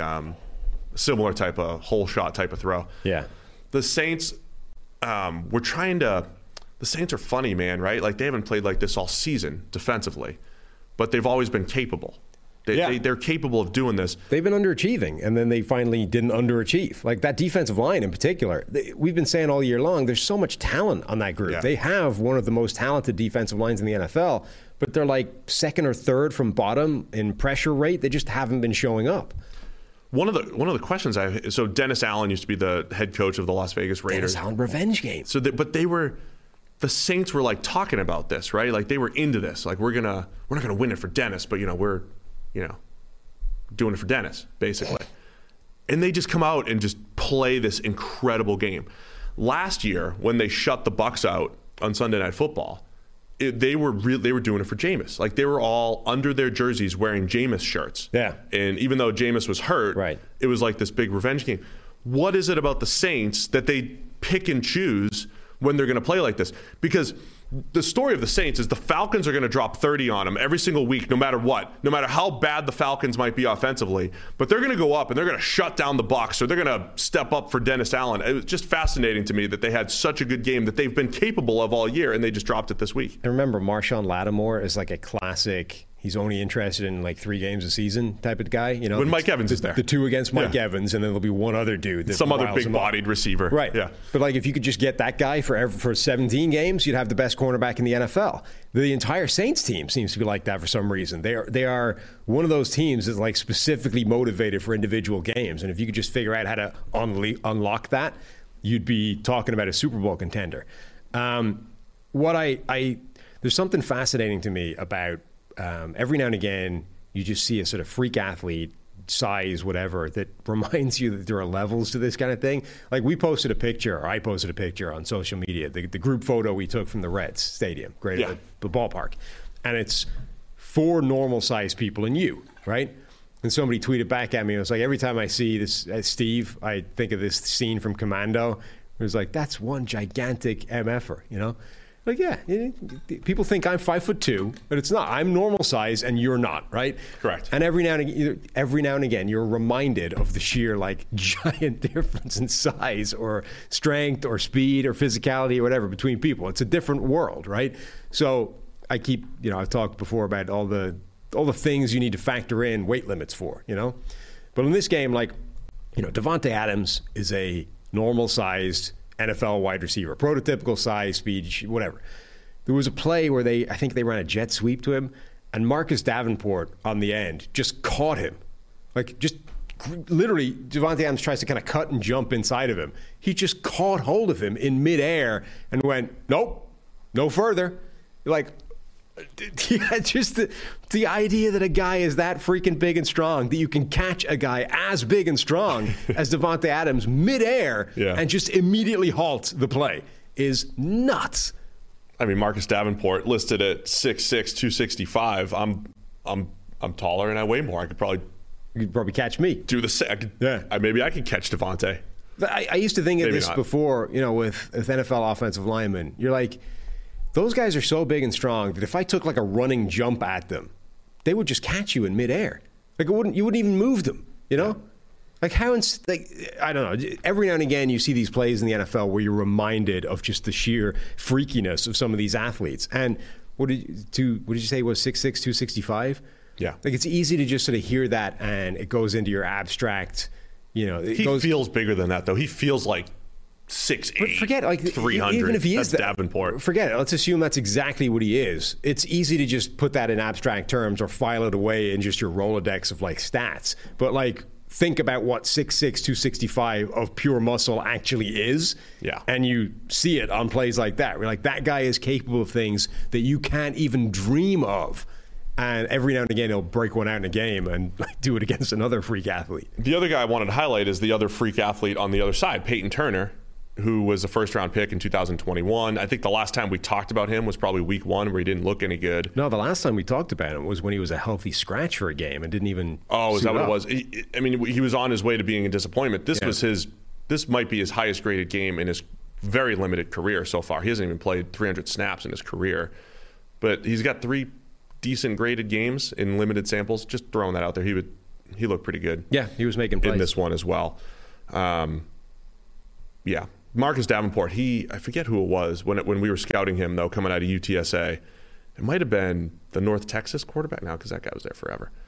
There was some quarterback who was like 5'8", and Davenport was unblocked, and which is bad. Yes. And he sacked him, and you just, on tape, you saw the quarterback just disappear. Like he just engulfed him quarterback disappeared, I'm like, Davenport's fun, man. And he does feel huge even on an NFL field. So look, I don't know what to make of it. The Saints moved to 3-5. Yeah. The North Texas quarterback was Mason Fine. I think it was him that Davenport tackled, but Fine was there forever. There was a report after this game that there was another lengthy post-game meeting between Raiders owner Mark Davis and first-year coach Josh McDaniels in McDaniels' offense. And his offense? In his office. Okay. That's all I'm saying.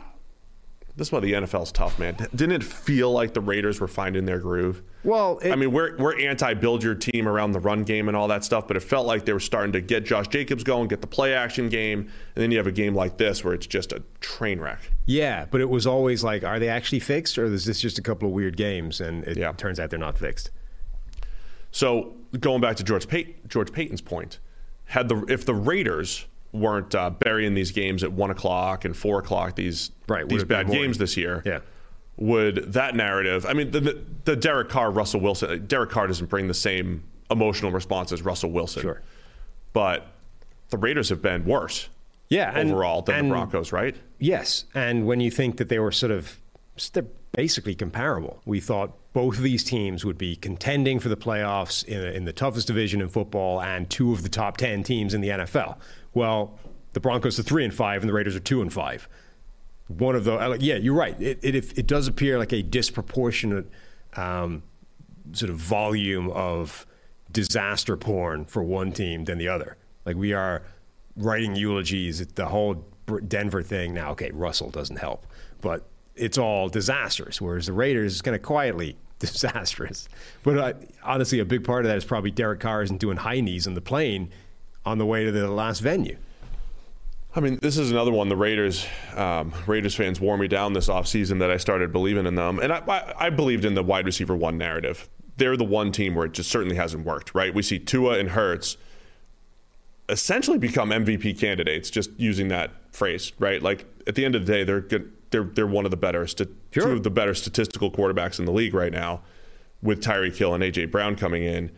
And I thought Carr would be able to get that same bump from Davante Adams. Mm-hmm. Now, I wonder if Adams is more of a technician and less of a physical freak like the other two, and the technician has to be on the same page with Carr. I'm going off the rails, but we get criticized for highlighting just missed plays or something, like people that don't really understand the process that we do here. Mm-hmm. I'm just saying there's a lot of just missed plays between Adams and Carr, right? Like Monday Night Football, Adams barely doesn't get that second foot down in a comeback attempt against the Chiefs, where if he does, the Raiders might pull that upset. Yesterday, along the side, I'm not saying this changed the game, I'm just saying along the sideline, they just missed on a connection. Is that a part of the Carr-Davante thing where, like, they need to be more technically sound, whereas, you know, Tyreek Hill's going to run behind the defense and Jalen Hurts is going to throw jump balls to A.J. Brown. It's just going to work. You know, maybe that's part of the dynamic where it might take more time with Carr and Davante Adams. But anyway, Raiders look pretty bad in this one. Saints step it up, and man, if they play defense like that, dude, they're as tough as we thought they would be earlier in the year. Alvin Kamara can, in fact, score touchdowns. Still. 3 of them in this game. Yeah. Two as a receiver, 1 on the ground. Andy Dalton still playing solid ball. Another Taysom Hill game. 10 carries, 61 yards. Just make him the running back. Stop. Why don't? Yeah, that was more in the second half, right? I don't understand why we're still lining him up as quarterback to give him these carries. Like, just put him in the backfield. Why don't you understand that? Because there's no purpose to it. It changes the math, dude. It doesn't. It changes the box count. It doesn't. It changes everything. It doesn't. It's not changing anything. Nobody is respecting any threat of the pass. They're not lining up with an extra guy deep because Taysom Hill's the quarterback. They're lining up exactly the same way as if he was the tailback. And every now and again, he'll hit a pass. Yeah. So what you're saying is the reason for this happening is the one completion for 2 yards that he had. That's what we're claiming here. There was a 21-yarder a couple of weeks ago. Okay. So in the last couple of weeks, we got 2 passes for 25 yards. That's your claim. That's why it's happening. Minnesota Vikings 34, Arizona Cardinals 26. The Vikings move to 6-1. Cardinals also fall to 3. Everybody's 3-5. Cardinals fall to 3-5 here. This one was I was trying to write down notes on this one, and I was like, don't forget this turnover. Don't forget this turnover. Don't forget this turn. It felt like every big play that was going to turn the game didn't turn the game because then the team just turned it over once again. And it happened in the last 5 minutes. Yes, and they all happened the second fourth half. quarter was just constant turnovers from one team to the next. Yeah, Kyler had a couple bad interceptions in there. Quick takeaway on the Cardinals. I mean, they still look much better with DeAndre Hopkins. He goes 12 catches for 159 and a score. Again, lining everything up in the opens slot a up. lot. Yeah, everything opens up with DeAndre Hopkins. With there. one of the catches of the season, by the way. Yes. Like Harrison Smith had him absolutely blanketed in the end zone. Kyler just goes, I'm going to put it there anyway. And Nuke snags it out of the air one-handed, despite the contact. Beautiful touchdown catch. I could see it, man. I could see it. We have people in the chat, by the way, saying Tom Brady to the Raiders. I'm going to derail this thing one more time really quick. Brady and Giselle finalized their divorce on Friday. Do you think that makes it more likely that Tom Brady actually comes back to play? And next year? Yes. In the couple spots, that kind of makes sense. He wants to be a Bay Area guy, right? Sure. Yeah. San Francisco is loaded with playmakers. He wanted to go there previously. It has to make and the Raiders, he wanted to go there previously. He wants to go where his buddy, Josh McDaniels, is there. And McDaniels might have to save his job in year 2. I mean, it has to make it more likely, right? You can't make it less likely. I think it's more likely. That's what I'm saying. Yeah, like, at this point, you're like, well, I've already burnt the bridge, so I might as well, keep going. Like, he might now play till he's 50. God, I want to see that. At the end of this season, it might feel like his 2019, where it's like, hey, this is bad, blah, blah, blah. But I'm still physically okay. Right. And he put me in the right situation. Which is the key for both. Like, Brady still looks physically fine. As much as people are like, he's done. Rodgers showed last night that he's still capable of firing a freaking dime deep down the field. Like, for sure. Physically, those guys are not declined. Physically, they're the same as they were last year when one of them was an MVP and the other one led the league in PFF grading, right? Everything around them is worse. Yes. Anyway, just throwing that out there as the offseason could be interesting here. This game featured the hilarity of Kirk Cousins scrambling into the open field and rushing for a touchdown.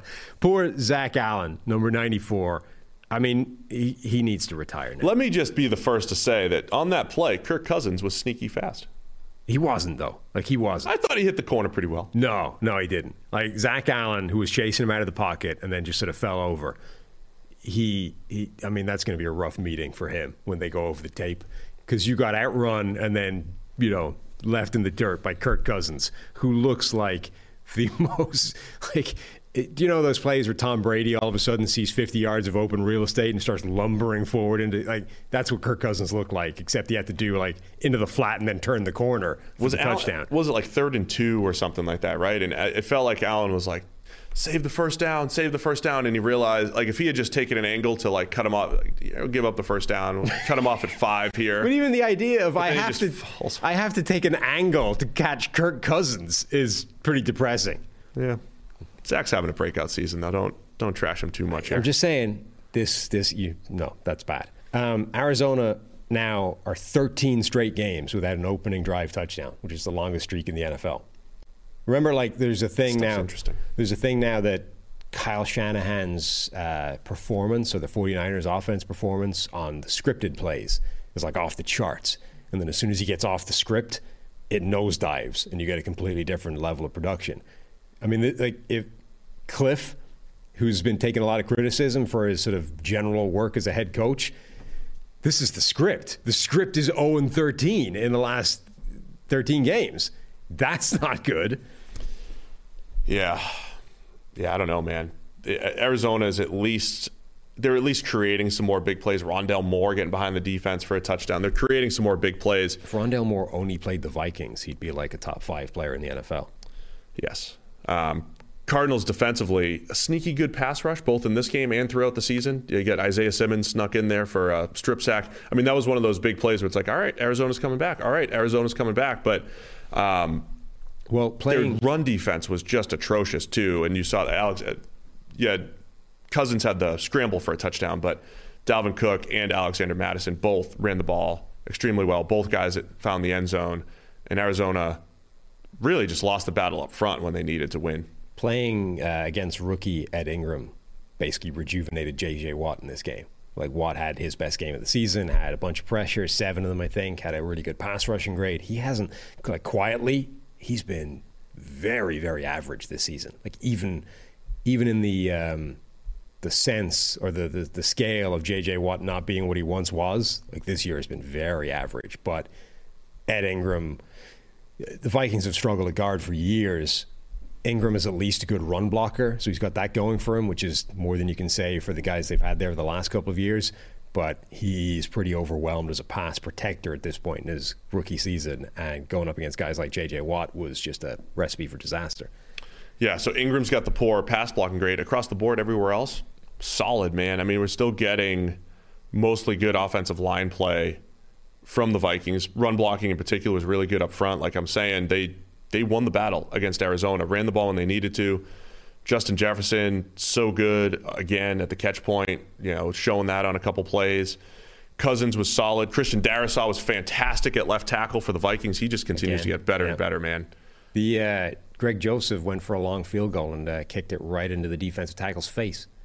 Yeah, it's never good. So, it's one thing to have a kick blocked because the guy got his hand up, but when you hit it right into his head, like think how much extra... That's how much lower that was than it should have been, There's a large amount of space between a guy's face and his outstretched hand when he's like 6'4". That's an underused strategy, kicking into his face. Vikings moved to 6-1. Their only loss is to the Eagles. And that was in prime time. Yeah. And it was a beatdown. So the Vikings, they legit yet? Feeling good about them yet? No. I mean, they're taking control of the division. They look almost certain to be a playoff team. But what happens when they face the Eagles again? That would be so. That's I think that's the question for a lot of these teams that are sort of looking okay. Is are you legit in terms of the Vikings were not necessarily expected to make the playoffs this year. They're going to make the playoffs. That makes them legit. But the Eagles, the Bills, these are the best teams in the NFL. When the Vikings play one of those, what happens? They get wrecked, right? So in those terms, they're not legit. Well, there we go. 6-1 for the Vikings. Yeah. Looking good. They're solid across the board, man. I'm going to reiterate that. We've got back-to-back. Patrick Peterson comes back, or back-to-back good games for Patrick Peterson. Nate Yankee was tweeting about how, there are certain teams where it's like any given week, anybody could pop off and be the best guy for their fantasy purposes or the leading rusher, the leading receiver. Like the Vikings are just by the numbers every week. Like Dalvin Cook, leading rusher, Alexander Mattison, second rusher, leading receiver, Justin Jefferson, second receiver, Adam Thielen. For a while, it was KJ Osborne as the third receiver. Now it ended up being Dalvin Cook. But you can basically predict the Vikings box score before any game heading in. And there's something to that. But I think around the periphery, the line's gone better. A lot of pieces have just been solid in Minnesota. And solid in today's NFL will win some games for you. Sure. All right, I think that's all the 1 o'clock games and the London game. Is that all of them? Looks like it. Tennessee Titans 17, Houston Texans 10. Malik Willis made his debut, by the way. Yes. 6 for 10 for 55 yards and a pick. But it didn't matter. Derrick Henry, once again, goes over 200 yards, 2 scores against the Houston Texans. The Titans finished with 314 yards on the ground, and they didn't even use Malik Willis. They didn't even tap into Malik Willis, the design runner. They didn't need to. Just domination up front by the Titans. Yeah, Malik Willis wasn't much of a factor at all in terms of designed runs. The numbers of Derrick Henry are crazy. He has now gone over 200 yards against the Texans for the 4th straight game. That's madness. There's only there aren't that many people that have had 200-yard games at all, and he's had them 4 straight times against the Texans. He now is tied for the all-time lead with 200-yard games with 6. You know who else is at 6? 2 players. I saw this, yes. I thought Barry? No. It's not one of the 2 I've seen. O.J. Simpson? Yes. So O.J. Simpson and I don't know who else. Adrian Peterson. Oh, yeah, that makes sense. So 6 200-yard games, ties for the most all time. 4 of them were against Houston, and the other 2 were against Jacksonville. Yes. And it was the Jacksonville game, the 98-yarder, right? Yeah. That, sparked Henry's career. Yeah. I forget if that was year 2 or 3 of his career, but he was kind of a pedestrian, pretty good runner. And then he had that Thursday night game against Jacksonville where he just goes nuts. And since that point, he's been King Henry. since that point. Forced 11 missed tackles in this game. Looked fast too. It showed some speed to the edge a couple times, and it's definitely a combination too, because the Titans run blocking I think was really good up front. They win the battle. The rookie 3rd round tackle Nicholas Petit-Frere has one of his best, maybe the best game of his career. Fantastic run blocking. The Titans continue to churn out right tackles. Right, they go from Jack Conklin to Questenberry to Petit-Frere. So they win up front, but then Henry just did the rest. Barry's only got 4, tied with Earl Campbell and LaDainian Tomlinson. Name the guy with 5. Walter Payton. No. Walter Payton doesn't have many at all, actually. Tony Dorsett. Nope. Tiki Barber. I wouldn't have guessed that. No, I wouldn't have gone That's that why way. I stopped you. Yeah. We've been here for a while. Tiki Barber has the most games of 200 yards and 4 fumbles. Probably. Yeah, probably true. Probably. All right. Well, I don't have much else on this game. I predicted Dylan Cole would be the secret superstar in the defense. He wasn't. True. They didn't need him. No. It was 17-3. Texans scored a late touchdown to make it a little bit closer. Yeah, the Texans had nothing until this game was done. Like, they looked bad. Derrick Henry went crazy. Dontrell Hilliard was making some plays. They were getting good movement up front. Malik Willis reminded me quite a lot of Taysom Hill in this game. Like, that's not really a good thing for a quarterback, but we knew he was a long way away just from what we'd seen preseason. Like, there's a couple of rookie quarterbacks who are like, if they get in the game, maybe they show something of a different direction for this franchise going forward. Like, Malik Willis is going to take some time for this thing to work, if it does work. The difference between him and Taysom Hill at the moment is I think we're fairly confident right now that Taysom Hill is already at his ceiling. This is just who he is. This is who Malik Willis is right now. Who knows where he can get to? I wanted to make this point earlier on the Zach Wilson stuff because I continue to derail the podcast, but I was watching, I think it was one of the Hasselbecks on ESPN breaking down Josh Allen from like early years to now, and how because we've described Zach Wilson as just playing a different game. Malik Willis in the preseason was kind of that, right? Remember, he got benched for not taking the RPO read or whatever. So they're playing a different game. And if you're a fan of those teams and you want to see that development, Hasselbeck was breaking down these Josh Allen plays from early in his career where it's like the blitz, everybody's up and they're showing blitz and he doesn't set the protection. And instead of just dropping back, he like sprinted right like it was QB sweep. Like that was his answer for the blitz. Was instead of setting protection and finding a hot read or something, I'm just going to sprint right. Yeah. It's like, that's not, like no quarterback ever does that, right? So he's gotten out of that, right? So they're showing the before and after, right? He used to do this. Now he's looking off safeties and he's throwing with touch and he's setting protections and hitting hots and all this stuff. Doesn't mean everybody will get there, but I'm trying not to overreact to first couple seasons and players like just being so far off stylistically. Zach Wilson being one, and maybe very early in Malik Willis's career being another guy that might take some time there, right? Yeah, I mean, again, this is not new information. We knew he was like this based off his preseason performance, but certainly there was nothing in this game that would make you say, Ryan Tannehill's in any way, shape, or form concerned for his job in the immediate future. You know what I mean? Yeah, I mean, if they do eventually want to use Willis in the design run game as a change of pace, the thing we wanted the 49ers just not in to the use. jet sweep thing that they did last week. No, not having him take handoffs. But the same thing I wanted the Niners to do with Trey Lance. Why not mix that in a little bit? And if you do have Malik Willis on a couple keepers here and there, having him and Derrick Henry in the same backfield is not bad. There were reports after this game that the Texans brass effectively anticipated them being better than this, They expected them to be further along or better. They stink. They're bad almost everywhere. Like, defense is awful. Even the players that they brought in, they're like, I can see how this patches together and they form like a good pass rush as a group. No. The offense, there's just not much there. Davis Mills sort of, it's bad. It's bad, and there's no obvious. Okay, look, it's very early on because the Deshaun Watson thing, right? The first sort of go was as soon as they traded him, but there's really not a lot to hang your hat on and be excited about for the Texans. I mean, again, I'm trying to think back to the offseason. I mean, we rated them as one of the worst rosters. That doesn't mean we're right all the time. We thought Seattle might have one of the worst rosters too, and they're They're coming in, playing pretty well. So it doesn't mean we're right.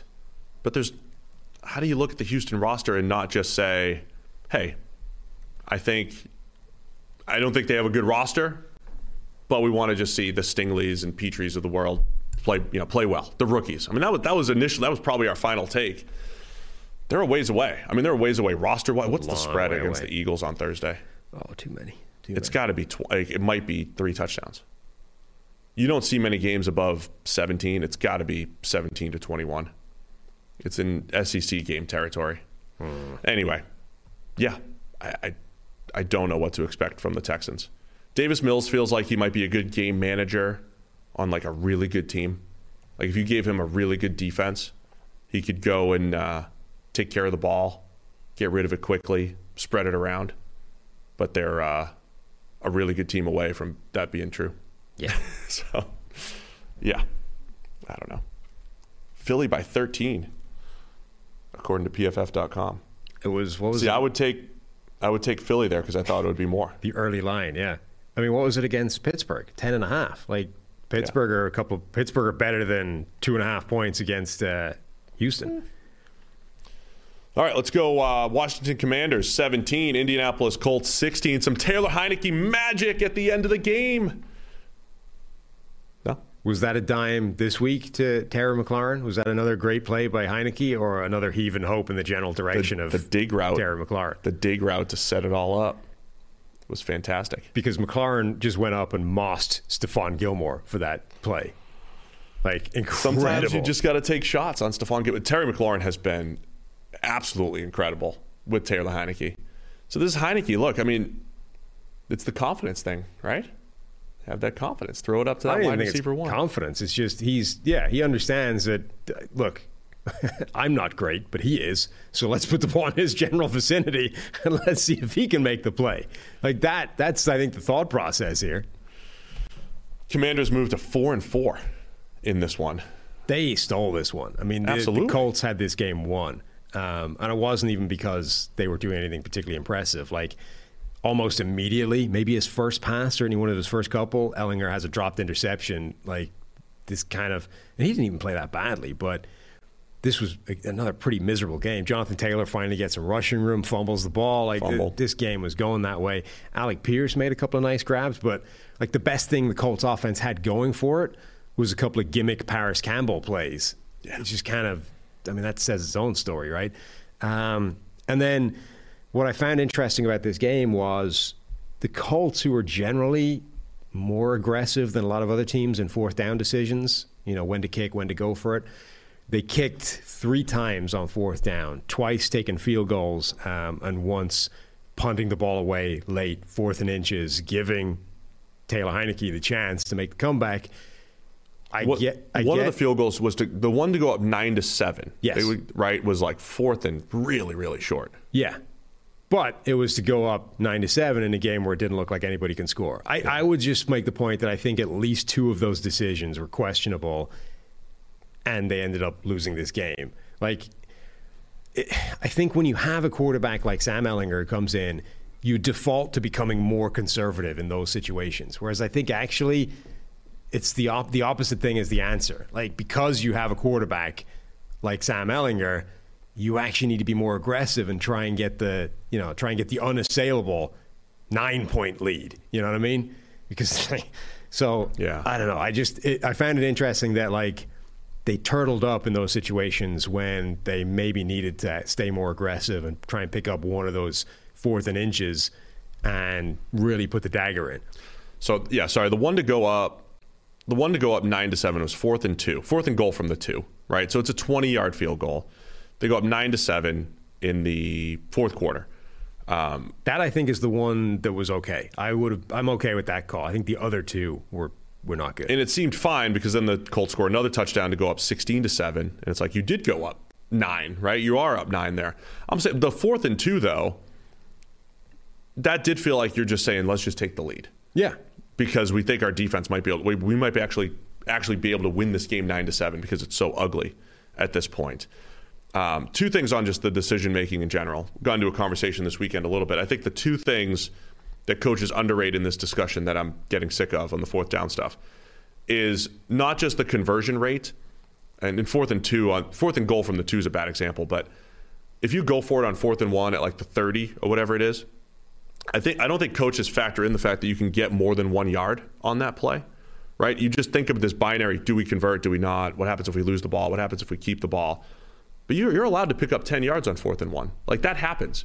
That's part of the reason why the win probability is higher than the gut math that you do, because you can get more than just the 1 yard, right? You have this opportunity for another play where you can pick up 5, 10, 15 or whatever. And obviously that adds value as well.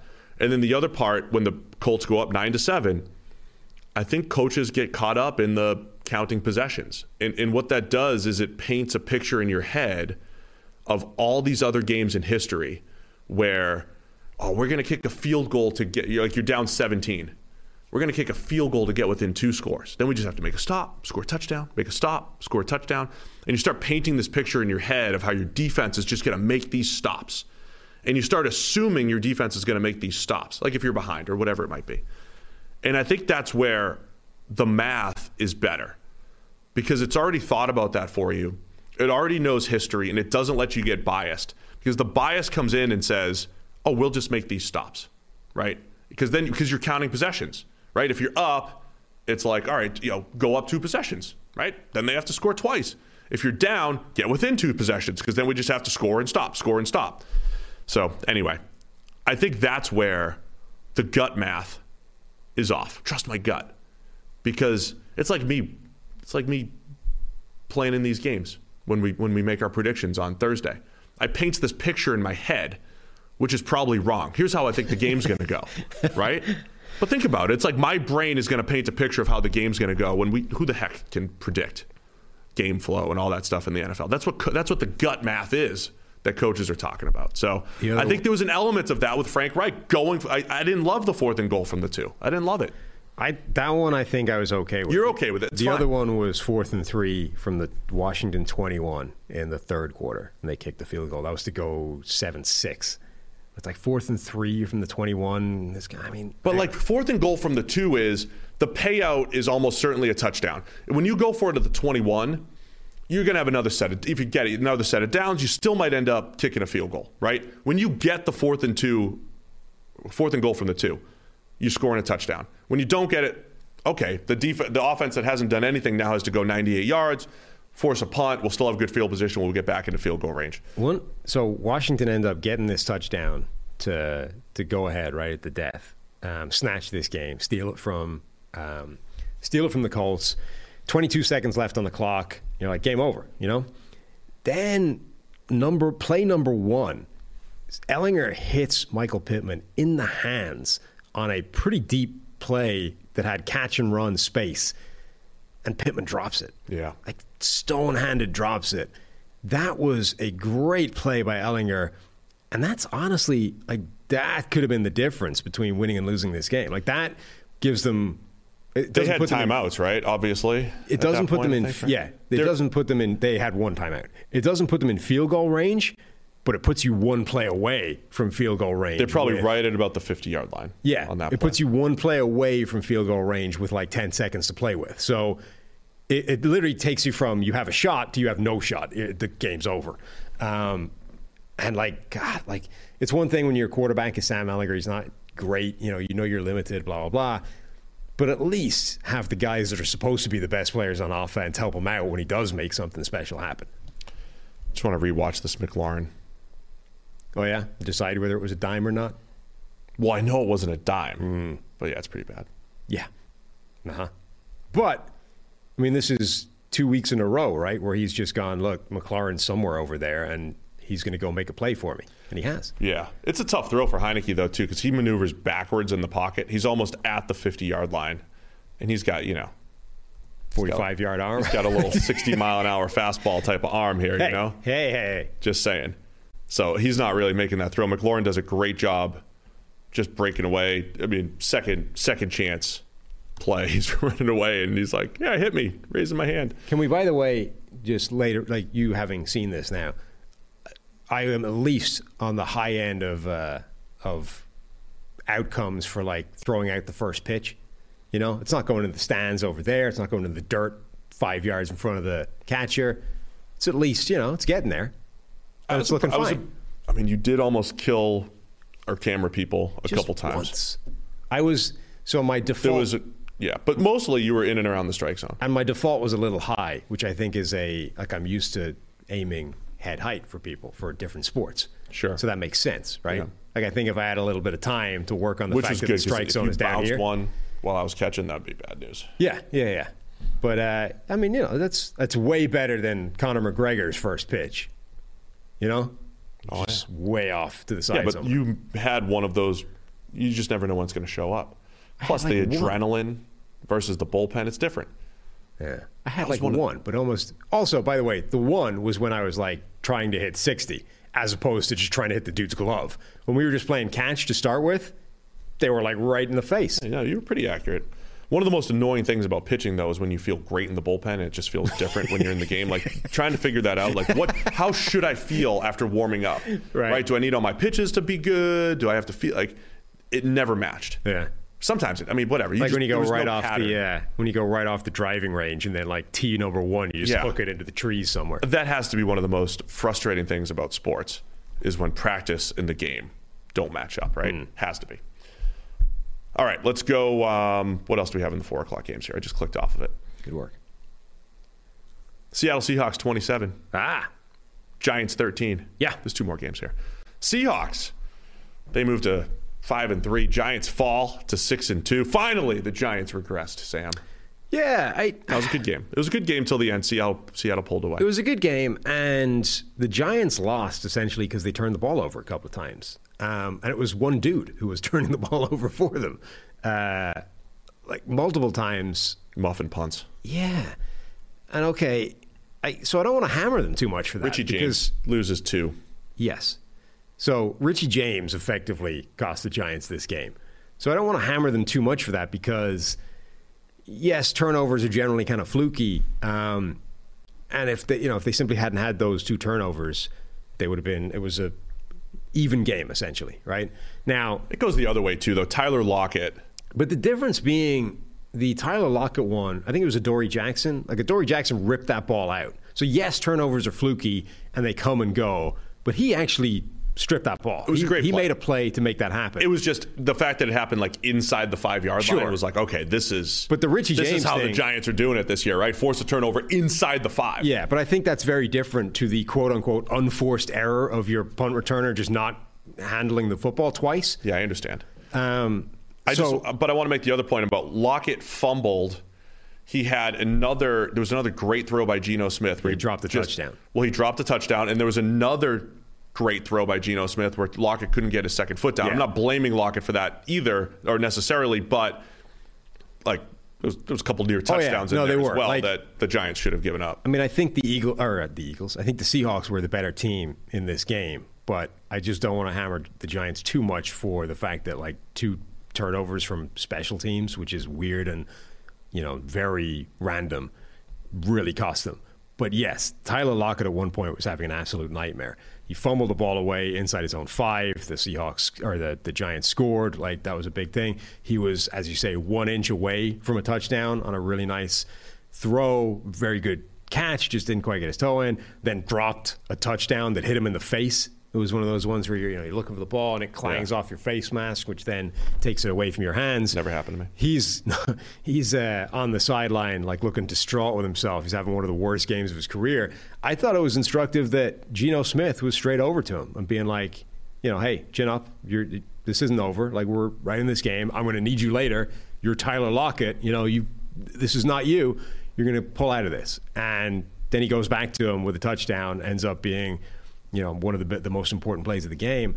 Like Geno isn't just playing better. Geno's a leader at quarterback. There it is. That's classic leadership. There it is. You just tapping into Geno Smith's leadership. We're going to get to one later, which I'm going to go the other way on. But yeah, I think that's good. Geno isn't just a better quarterback on the field. He's a leader in this offense.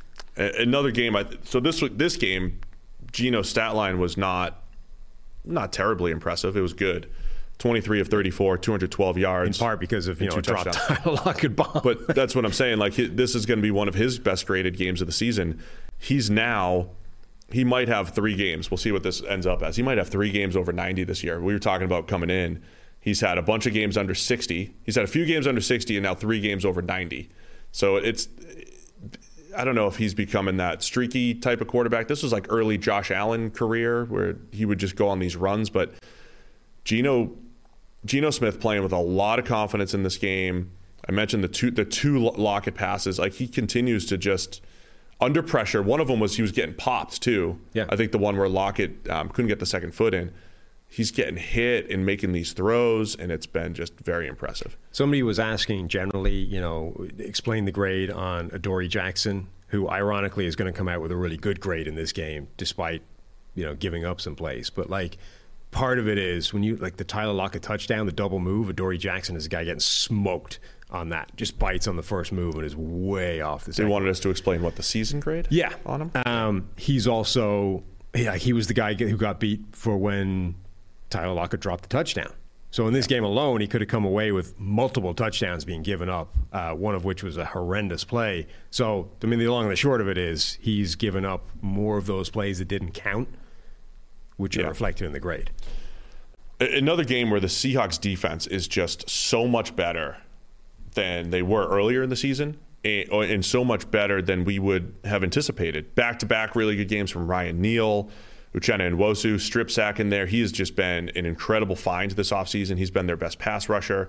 And they got kind of the old school Poona Ford coming back playing well.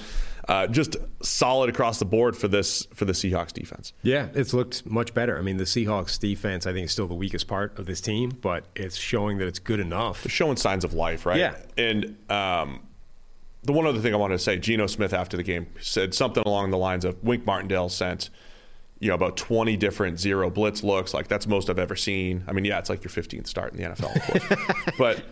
but it was great. So he was basically saying we were going to adjust. We were going to have some one-on-one opportunities on the outside. They took them, eventually paid off. That was the Tyler Lockett touchdown is what put Seattle up 2 scores. They win 27-13. He was blitzed more than 50% of the time and had reasonable production against the blitz. And handled it well. He got smoked on one, unblocked, and it's kind of like the nature of blitzing, right? Every now and again, you're just going to beat the protection and get home, and other times it's like, hey, my guy's one-on-one, and you better, got to make the throw. After the game, Tyler Lockett says, it's amazing what we can accomplish when no one cares who gets the credit. And you believe that this is not a direct shot at Russell Wilson? I believe it's not a direct shot at Russell Wilson. Everybody's going to call it a direct shot at Russell Wilson. Yeah. You know why? Because it is. It is not. There's no way you make that comment unless you're pointedly drawing comparison with what it was in the past. Where's the context? What was the question? I don't know. Who cares? Oh, no, it doesn't matter. I don't need the context. It doesn't matter about the context. I saw the quote. That's all I need. Doesn't matter about the context. It doesn't even matter. Don't need it, don't want it. So what have they accomplished?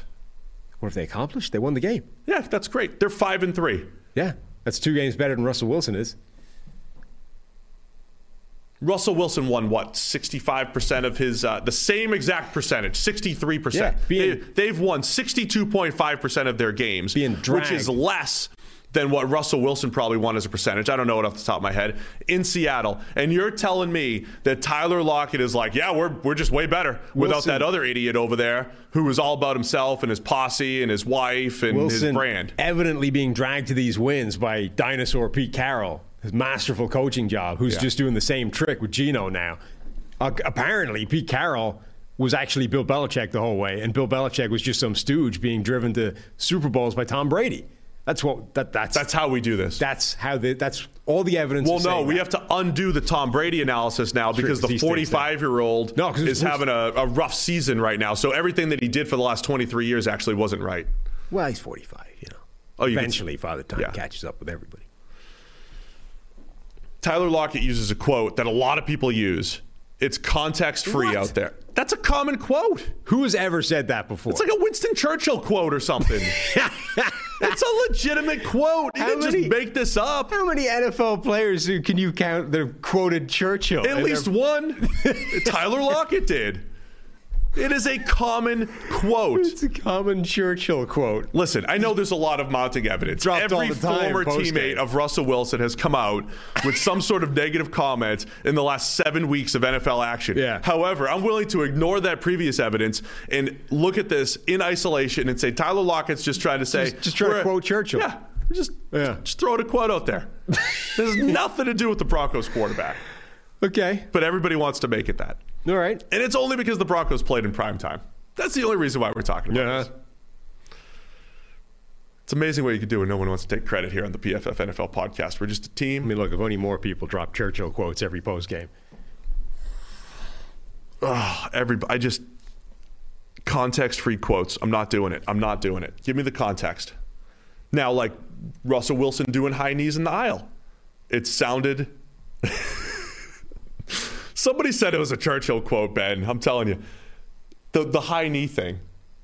I need more context. Ironically, an actual... When I got more context, it was worse. Ironically, an actual Churchill quote is, it's a good thing for an uneducated man to read books on quotations. Okay. I'm just saying that if you're going to make up Churchill quotes, it would help to know what they are. Can we get some research on this one? Well, I'm not so sure that explanation actually holds water. Well, we'll see. We'll see once we get the crack research staff on here. Okay. What's our next game? Only 2 more here. San Francisco 49ers 31, Los Angeles Rams 14. Rams got up 14-10. Was it 14-7? Felt different early on, didn't it? It did. How do these games all end up the same? Because remember last year, because they're all blending, like these division games, they blend in. I think it was late in was it week 18 last year. I think the Rams got up like 17-3, and McVay breaks free from his get-back coach, and he's sprinting to the end zone, right? And McVay is like it was like a party when they got up a couple scores, and it was like, we finally figured it out. Like, we've got our best Rams team in a while. We finally figured out the 49ers. Yeah. Celebrating. And they ended up blowing that game. McVay he looks so happy, when they're winning at halftime against the 49ers, and he's finally going to get that win that he can't get in the regular season. And then it gets, the rug gets pulled out from under his legs again, This was it. Week 18 last year, Rams get up 17-0. Right? Stafford hits Tyler Higbee for the 15-yarder. And it felt like we figured it out, right? The game felt different. For the 49ers, who had given the Rams so many problems up front, and you couldn't figure out the Rams defense, couldn't figure out the Niners offense. This was similar to last year in Week 18, where the Rams get up early. It feels different.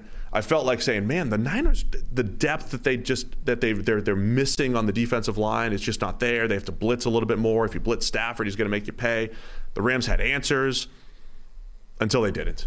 They just got up early, and then it was terrible from that point on for the Rams and great for the Niners. But it's just like McVay looks so happy. He's fist bumping. It's like, we're going to get it done. And then how this script ends. You've seen it before. Stop celebrating now.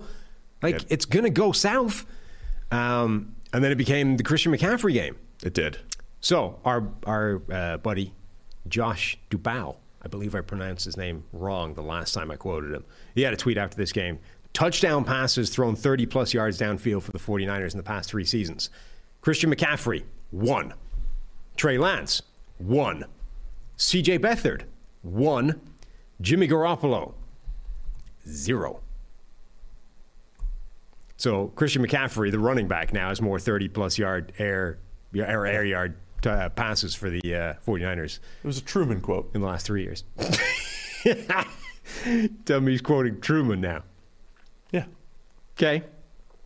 It's fine. I'm sure he was. I'm sure that's exactly what he was doing. It is amazing what you can accomplish if you do not care who gets the credit. Harry S. Truman. Uh-huh.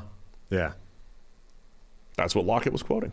Any Seahawks beat reporter, I will Venmo you right now to ask Tyler Lockett, was he in fact quoting Harry Truman when he gave that quote? Now, according to Google, it's also a John Wooden quote. It's amazing how much can be accomplished if no one cares who gets the credit. So it's also John Wooden. Let's see who else gets credit for this. Maybe it is something that people say all the time then. It is. It's a common quote. And then there's a whole thing called debunking the "it doesn't matter who gets credit" myth. Let's get into this one. Oh, God. They changed the original Truman quote. They changed the quote. But it doesn't matter. Well, the history doesn't matter, because if people are quoting the wrong quote, thinking it's true, it's still a Truman quote. What? It can't be a quote if it's not what he said. Lockett was just repeating the thing that he hears all the time. Which apparently is not what Truman said. Because, again, go back. What was the question? Hey, what do you attribute this 5-3 start to the Seahawks? Oh, it's just amazing what you can accomplish. We're a team. Because he's just saying we're a team. It's amazing what you can accomplish. He likes the vibe on the team. Nobody cares about credit. Nobody gave us any credit coming into the season. We're sitting here at 5-3. That's what Tyler Lockett's trying to say. You can't paraphrase a quote. Then it's not a quote. By definition, a quote is the thing that was said. I'm saying people, I haven't read this article debunking the quote. I'm saying if people have watered down the quote to what it is that Lockett said, and it's a Truman quote, he thinks he's quoting him. But he isn't. Yeah, but he doesn't know. He thinks he is. Let's just go. Dumbest conversation we've ever had. It is. 49ers. Yeah, so Christian McCaffrey has more 30-yard passes for the 49ers over the last 3 years. 3 years than Jimmy Garoppolo. Are we sure? Did we check this? This man has AP in his name. You don't think he's fact-checking himself before he puts this stuff out there? You, AP, and you're just looking for a vote. You're just looking for one of those special votes. McCaffrey also ends up with a pass, receiving and rushing touchdown. First time that's happened in the NFL since LaDainian Tomlinson. The receiving touchdown I thought was fantastic. Oh, it was incredible. It was fantastic. It was a great throw by Jimmy G as well. It was like wide receiver Christian McCaffrey. Down the sideline, high-pointing the ball, kind of takes it away from George Kittle. It was late in the down. I mean, this is the thing too, right? Like, you don't get too many plays against the Rams. I mean, there was a great montage of Aaron Donald breaking free and not finishing plays for sacks, but you just see how disruptive he was again. And they were highlighting that. You don't have that many plays where Garoppolo, I don't know if it was his fourth read, I don't know technically, but it was late in the down. And he sees McCaffrey late and he throws it up, and awesome ball skills from McCaffrey to come down with it. You just don't see many of those plays, though, against this Rams defense where you've got that much time in the pocket. So Jimmy G actually had his first 31 after that tweet came out. So the first time he had one was after that tweet. Just needed that Ross Dwelley busted coverage. Who doesn't? I mean, that was the other thing, too. Like, the Rams needed some stops late to get back in the game, and they're just busting coverages. Yeah. Only the 10th time ever, by the way, that trifecta has happened. The pass, rush, and receiving. The LaDainian. Yeah. How many times has he done it? 9? I know he's done it, and he was the last time it happened. Him and Walter Payton. Walter has definitely done it a few times. Oh, yeah. Walter has a lot of passing touchdowns. Yeah. The running back pass was just a much bigger part of football. I've never understood why that isn't more often used, because it seems like such a hard thing to be disciplined against as a defender. Yeah. Like, it happens a lot at lower levels, and I assume, therefore, the connection is that at the NFL, defenses are just much more disciplined and don't do what happened in this play all the time and bite, on the run and then leave themselves wide open. But I used it with my 3-year-old last week. Yeah. I mean, we're just playing backup football. He knew how to do it. Of course. And my 5 and 6-year-old bite, 5 and 7-year-old bite. They don't have the discipline. And I was wide open. I'm just saying it should work. If it worked in my backyard. You were wide open against your kids. Yeah. So I handed it off to my 3-year-old. The 7 and 5-year-old, Harry and Teddy, they bite. And then Benny over the top to me. I'm just wondering, are any of your kids higher than halfway up your torso? I mean, Harry's getting up there. He's 7. Because it feels like you don't need the trickery, You just, I'm always open because I'm literally twice the size of these people. No, but I was reading it, man. I was handing it off to Benny over and over again. Yeah. They bid on that. Benny threw it over the top. Touchdown. Just think you're overcomplicating this, Anyway, it is funny how much that was like a part of football. You'd see that 5 times a week or whatever in the NFL. But McCaffrey, it was a really good game for him. Jeff Wilson's averaging over 5 yards per carry in that offense. I don't want to overrate this. McCaffrey does look pretty dynamic in that offense, though, right? You're going to give him some room. The offense creates room in the running game. He is a very good second-level runner, right? Finding open space and making the second-level defender miss.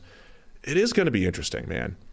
Even though I said, hey, the Panthers are better without McCaffrey, the Niners offense is better with McCaffrey. I think the challenge is going to be if if down the road here, does he get too many touches? You know, like whether it's conscious or subconscious here. If George Kittle gets fewer opportunities because Christian McCaffrey's on the team, that might not work in the end. Well, that's the constant battle that this offense has been fighting for a while, which is, okay, we've got all these playmakers that are all incredible, dynamic athletes and can have huge games individually, but can we get them to all fire at the same time? For some reason, Mike McDaniel has been able to get that done in Miami with Tyreek Hill and Jalen Waddle. Those guys can both go off for monster games in the same performance. It just doesn't happen with the 49ers. Like, it's either a Debo game or it's a George Kittle game or it's a Brandon Ayuk game or it's a Christian McCaffrey game. Why can't they happen simultaneously? Like, what is the thing restricting that from happening? Touches. But I mean, there's enough touches for Tyreek and Jalen Waddle to both have monster days. Your initial, somebody emailed us about that too. They want us to revisit that on Wednesday. Your initial take that couldn't work because of touches, I think it was wrong. Anyway, I disagreed with it at the time because Tyreek Hill opens up. Like, if Tyreek Hill caught 3 passes per game, he's still probably making an impact. With the Niners, it's like the McCaffrey receiving touchdown to me is like a microcosm of where he can add value. He's the last option on that play. And he just balls out and makes a great play, right? To me, that's where this offense needs to go. Deebo Samuel missed the game, by the way, right? Yeah. He wasn't there. But that's the other thing, right? If Deebo misses a game, you have another playmaker to rely upon. If Deebo's out there and Ayuk is out there and Kittle's out there, you have to run your offense through those guys, as far as the pass game goes. And then, oh, by the way, if you do have to check it down, or if we do run a wheel route, McCaffrey's the best in the game at that, right? So that's where the Niners just have to find that balance, right? You have to feed George Kittle because he can make more special plays than Christian McCaffrey can. They have, ironically, I think they have the challenge that I thought Miami would have, which is how do you get these guys firing on all cylinders at the same time? Miami apparently don't have any problems with that, but the 49ers still have this thing where, okay, if Deebo is in this game, does McCaffrey have the same kind of game? No. That's not an issue, though, Sam. It is an issue. It's not an issue if you everybody firing. What you need to be able to do is put points on the board. Yes. Right? So which gets easier if everybody's firing at the same time. No, because there's going to be some game where they triple cover George Kittle. And then it doesn't matter if George Kittle doesn't get his. The other guy, as long as the other guys do. What I'm saying is if we see games where Christian McCaffrey gets 15 targets, then there's issues, I think. Then that's the game where they score like 14 points. If they start to feed Christian McCaffrey instead of the guys that are going to create higher value targets. If McCaffrey's more of the afterthought in the pass game and the quarterback and the system stays disciplined, then every check down, every screen, every late in the down wheel route becomes more valuable because it's the afterthought because the other guys are creating more valuable passes. I mean, I think this offense struggles from a lack of consistency at hitting the highest levels we know it's capable of achieving. And I think a big part of that is that they can't get everybody firing at the same time. They have this overwhelming collection of talented, athletic, gifted playmakers, but can't get it to function so that they all work to the maximum on any given game. And I think, you don't need them all firing at all times. And obviously there are situations where defenses will specifically try and take away one guy, at which point, obviously, he's not going to fire relative to everybody else. But I do think that there is a massive missed margin of success for this offense because that balance has not been found yet. All right, we're going to get to the last game. Don't forget, download the PFF app. It's in the App Store. Go check it out. All of your betting, fantasy. I mean, if you're looking for action on tonight's game, we get all of our best betting advice right there. Betting dashboards, all sorts of cool stuff there. Matchup charts, and basically just the best premium football analysis out there. Go check out the PFF app in your App Store right now. Last game, Sunday Night Football. Buffalo Bills move to 6-1, 27-17 win over the Green Bay Packers. Packers fall to 3-5. This was a strange game, right? The Bills kind of had it in hand most of the time. The Packers had about 60 net passing yards in the first half, and they crept back into it by running the ball every single play on a second half drive. have a touchdown negated by an offensive pass interference. Aaron Rodgers hits Samori Touré for a nice touchdown, 37-yard, just to get within 10 to cover. A couple second-half interceptions by Josh Allen, also allowing the Packers back into it. There was a point where Aaron Rodgers and Allen threw interceptions on back-to-back plays. Yeah. So the Bills felt like they had this thing in hands the whole time, but the stats don't show. Like, nothing really shows it other than, hey, they won 27-17.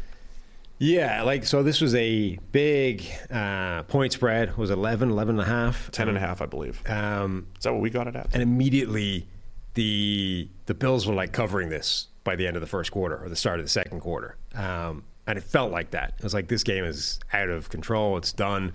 And Green Bay kind of, it was hard to sort of parse it between, they've kind of given up. They don't really feel they can get back in this, and we're getting so annihilated up front by this pass rush that the only way back is to stop exposing the offense to that pass rush and just try and run the ball, knowing that it kind of shortens the game. It does that Baltimore versus Kansas City game plan of trying to, squeeze their opportunities.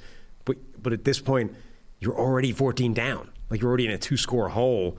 It's kind of hard to come back that way. And then Mahomes Josh Allen randomly tried to be Mahomes late in the game and kept sort of doing this whole get out, make a thing happen, except kept pitching the ball to the defense. So Allen had this random mini meltdown at a point where it was never really dangerous, but it wasn't great, Yeah, 2 fourth-quarter interceptions for Allen. One of them just a tight red zone, weird miscommunication type. I don't know what he was throwing to exactly. Other one, he just throws it right to the defense. So 2 bad interceptions in the fourth quarter.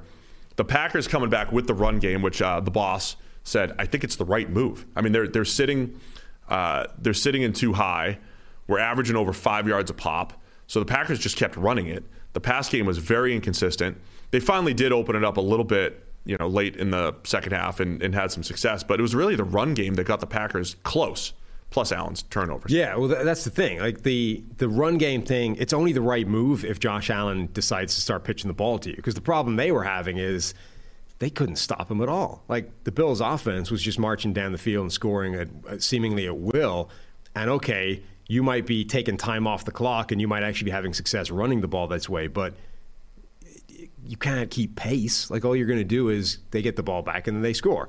So, all right, you chewed 8 minutes off the clock, keeping to the same level, So the only way it's actually working for you is if Josh Allen starts pitching the ball to the defense, which he did. But it's not like the defense started making some insane plays. It's those were back to that unforced errors. They weren't, that wasn't the defense making some incredible plays and getting you those opportunities. That was randomly Josh Allen decides to just fire the ball to a defender twice. One of the plays of the game, though, is when Green Bay is driving, and this was more of a good mix and run and pass, but they started the drive with 1, 2, 3, 4, 5, 6, 7 straight run plays, and they're getting 4, 7, 5, 9, 3, 8. Right, they're moving the ball with the run. They get a couple passes in there. They get to a 4th and 1, and at this time they're down 3 scores. It's 4th and 1. It's the right move to go for it. Again, this is where I'm saying the wrong move is coaches down 17 saying, let's make it a 2-possession game here. No, you have to, because again, you're assuming we're just going to stop Buffalo the rest of the game, which they did actually. They did. Sort of. Whoever you want to blame, the Buffalo Bills did not score any more points. But I'm saying it was the right move to go for it on 4th and 1. The wrong move was saying, hey, we're running the ball well, let's keep going. Because they ran into a 10-man box and get stopped for -1, get stuffed on 4th and 1. And that was pretty much, that was early fourth quarter. Doesn't mean the game was completely over then, but it kind of was. My point there is identifying the places where you're running because you've got numbers advantage versus we're just winning up front and dominating. The 4th and 1 play call I think could have been better, and that ended up being a huge part of the game. They ended up getting the 1 touchdown to get back within 10 to cover Did I get that then? You did. No, we both had Buffalo, right? Because you were. Oh, I definitely would have taken Green Bay. Yeah. Because I thought Rodgers would, might step up, have a special game, and he did. Rodgers was really good. How are we still giving it the covert nod to the betting line on the broadcast? It's like every third ad on TV is a Caesars ad. We can't just say, "Hey, that means Green Bay is covering now." We have to be like, "That's important score for some people." It's more fun that way. Is it? I don't know. Al had a good one on Thursday Night Football. Well, Al's like a master of this stuff, but it's because for like the decades you haven't been able to put the NFL anywhere near the idea of gambling. Now it's like the official sports book of the NFL. We can't just say, "Hey, Green Bay's now covering the point spread with that touchdown." Yeah, feels like we've crossed that that line. We could make that happen now. Man, Buffalo is just really good though, man. They create pressure. There was Rodgers was under some quick pressure. He was getting popped a few times. I was impressed with Rodgers, man. I thought he played well. He stepped up his game.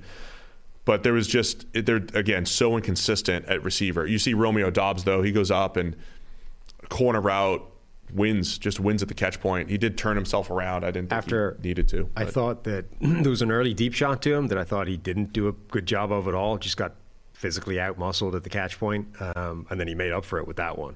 So, like, Dobbs is the guy where you can kind of see there's definitely – he should be a part of this receiving core going forward and a pretty useful part. Maybe he can't be that number one guy. I thought your guy, Toure, like that – Chris drew it up well on the broadcast. Like, that adjustment that he made was an important sort of element that is missing from the Aaron Rodgers trust circle with these guys, right? For sure. Is when the play breaks down, you need to figure it out as well and make an adjustment and go somewhere else. And Toure did. Realized immediately that his route was dead. Forget that. He's running a deep over route, stops it, turns around. But Rodgers is going the other way, so just immediately reverse course and get into space. And Rodgers sees it, hits him, touchdown, and then goes and like literally is, giving him all kinds of like great job on the sideline because nobody else was doing that. Yeah. Like Toure could end up forcing his way into this dynamic as one of, like, if you're going to make those adjustments, that's what Rodgers doesn't trust with anybody else right now. No one else is doing that. If you're going to show me you're going to do that, I mean, Toure may well end up getting more opportunities next week because of that. And I would keep going to Dobbs. That's why I've said on the show, the drops, losing at the catch point. He's shown enough, whether it's training camp or preseason, that he can make those plays. Now, the contested catch, I don't know why he turned himself around. I'm rewatching the throw again. He runs a corner route, spins around the wrong way, then goes back the right way and goes up and still makes it. Like, if he just ran through it, he probably catches it a little bit easier. But yeah, I mean, he didn't do it on purpose. I'm just saying, I think it was a spectacular catch that didn't need to be that spectacular. Okay. Because he misjudged it at one point. As I said, though, Buffalo remains just very good. They ran the ball effectively, too. Buffalo, they got, James Cook had a big run in there. Devin Singletary had a 30-yarder where he looked really good. Packers lost both linebackers. Quay Walker ejected. Devondre Campbell injured. So they were banged up quite a bit there. And another game, and then Stephon Diggs. It was just, man, they were him and Jair Alexander have some history from the NFC North. They were John the entire game. Diggs ends up with 6 catches for 108, including 53. I don't think any of them came against Jair. So no, it wasn't that battle necessarily. No, it was like a fun back and forth, and they were like, they showed it on the broadcast, the jawing down the tunnel, all those kinds of things. Jair Alexander has had a run now of like 3 straight weeks where he's played out of his mind. It hasn't always reflected in the grade because he went up against McLaurin last week, and McLaurin, got him at the end of that play where he muscled his way through Jair. But Jair Alexander has been making plays the last 3 weeks. The Jets game, he basically eliminated Garrett Wilson from the game. Like, he went one-on-one with Wilson, followed him everywhere, effectively took him out, 3 pass breakups. Against Washington, he had a pretty good back and forth with McLaurin. He also made a couple plays against the run. McLaurin got the better of that, but Jair was making some plays again. And then in this game last night, both Bills receivers had pretty good games, but it didn't come against Jair Alexander, who had, I think, another 3 pass breakups, had the interception, and I don't think he gave up a catch. Yeah. There was a point where Eric Stokes, I think, got benched for like a play or two. Yeah. And he didn't know why. It was supposedly discipline. Yeah. Of some description. I didn't hear much more of that. By the way, so Rodgers gave apparently one of the most boomer responses to anything I've ever heard. You're like, yeah, what did Rodgers tell the young receivers going into this big spotlight national, televised? He was like, go become a trending topic on Twitter, Really, like, introduce yourself to the nation kind of thing. This is like, remember when Bill Belichick was like, yeah, on MySpace or My Chat or Face, that. It sounded like that, right? Like, go make yourself a trending topic on Twitter, young fella. That's how you get ahead in this business.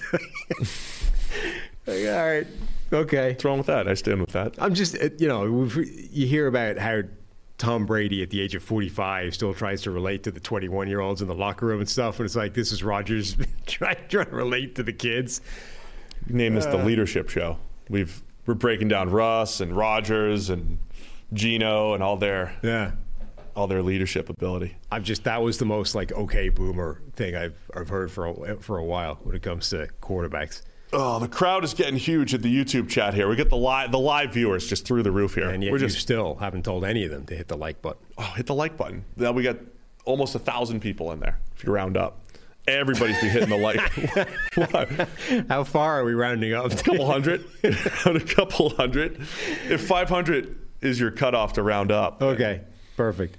Matthew Shea Film says Kirk Cousins hit 18.29 miles per hour on the Next Gen Stats. I mean, Brady, I don't think has ever touched 16. I'm telling you, Cousins was hauling. 18 is not that fast. It's pretty good. It's not 23. Yeah. I mean, if you round up, it's 20. Sure. We're going to round up. Everybody smash the thumbs up, the like button in the chat. Cousins did great. It was a good run. Good run. Cool. Yeah. Winston Churchill. It was Truman. Oh, okay. Shout out. Thanks to Harry Truman for being a part of the show, for his quotes. Thanks to everybody for tuning in on a Monday morning. Do we remember all the games? I definitely forgot something, didn't I? No, I think we got them all. Mm-hmm. All right, so we've got Texans and Eagles this week. We got the World Series. We'll have our friend Seth Payne from Houston Media. He'll be over here to talk World Series and talk that game. Also, since the show's already off the rails, the XFL teams have been publicized, put out into the world. You have to pick your XFL team right now, live on the show. I'm going with Bruce. Who's Bruce with? I don't know, but he's the offensive coordinator. You need to figure out who he plays for or who he coaches for, otherwise you can't. So we got the Arlington Renegades. We got the DC Defenders. We got the Houston Roughnecks. We got the Orlando Guardians. We got the San Antonio Brahmas, the Seattle Sea Dragons, the St. Louis Battlehawks. That's Bruce. Bruce the Battlehawks. Or the Vegas Vipers.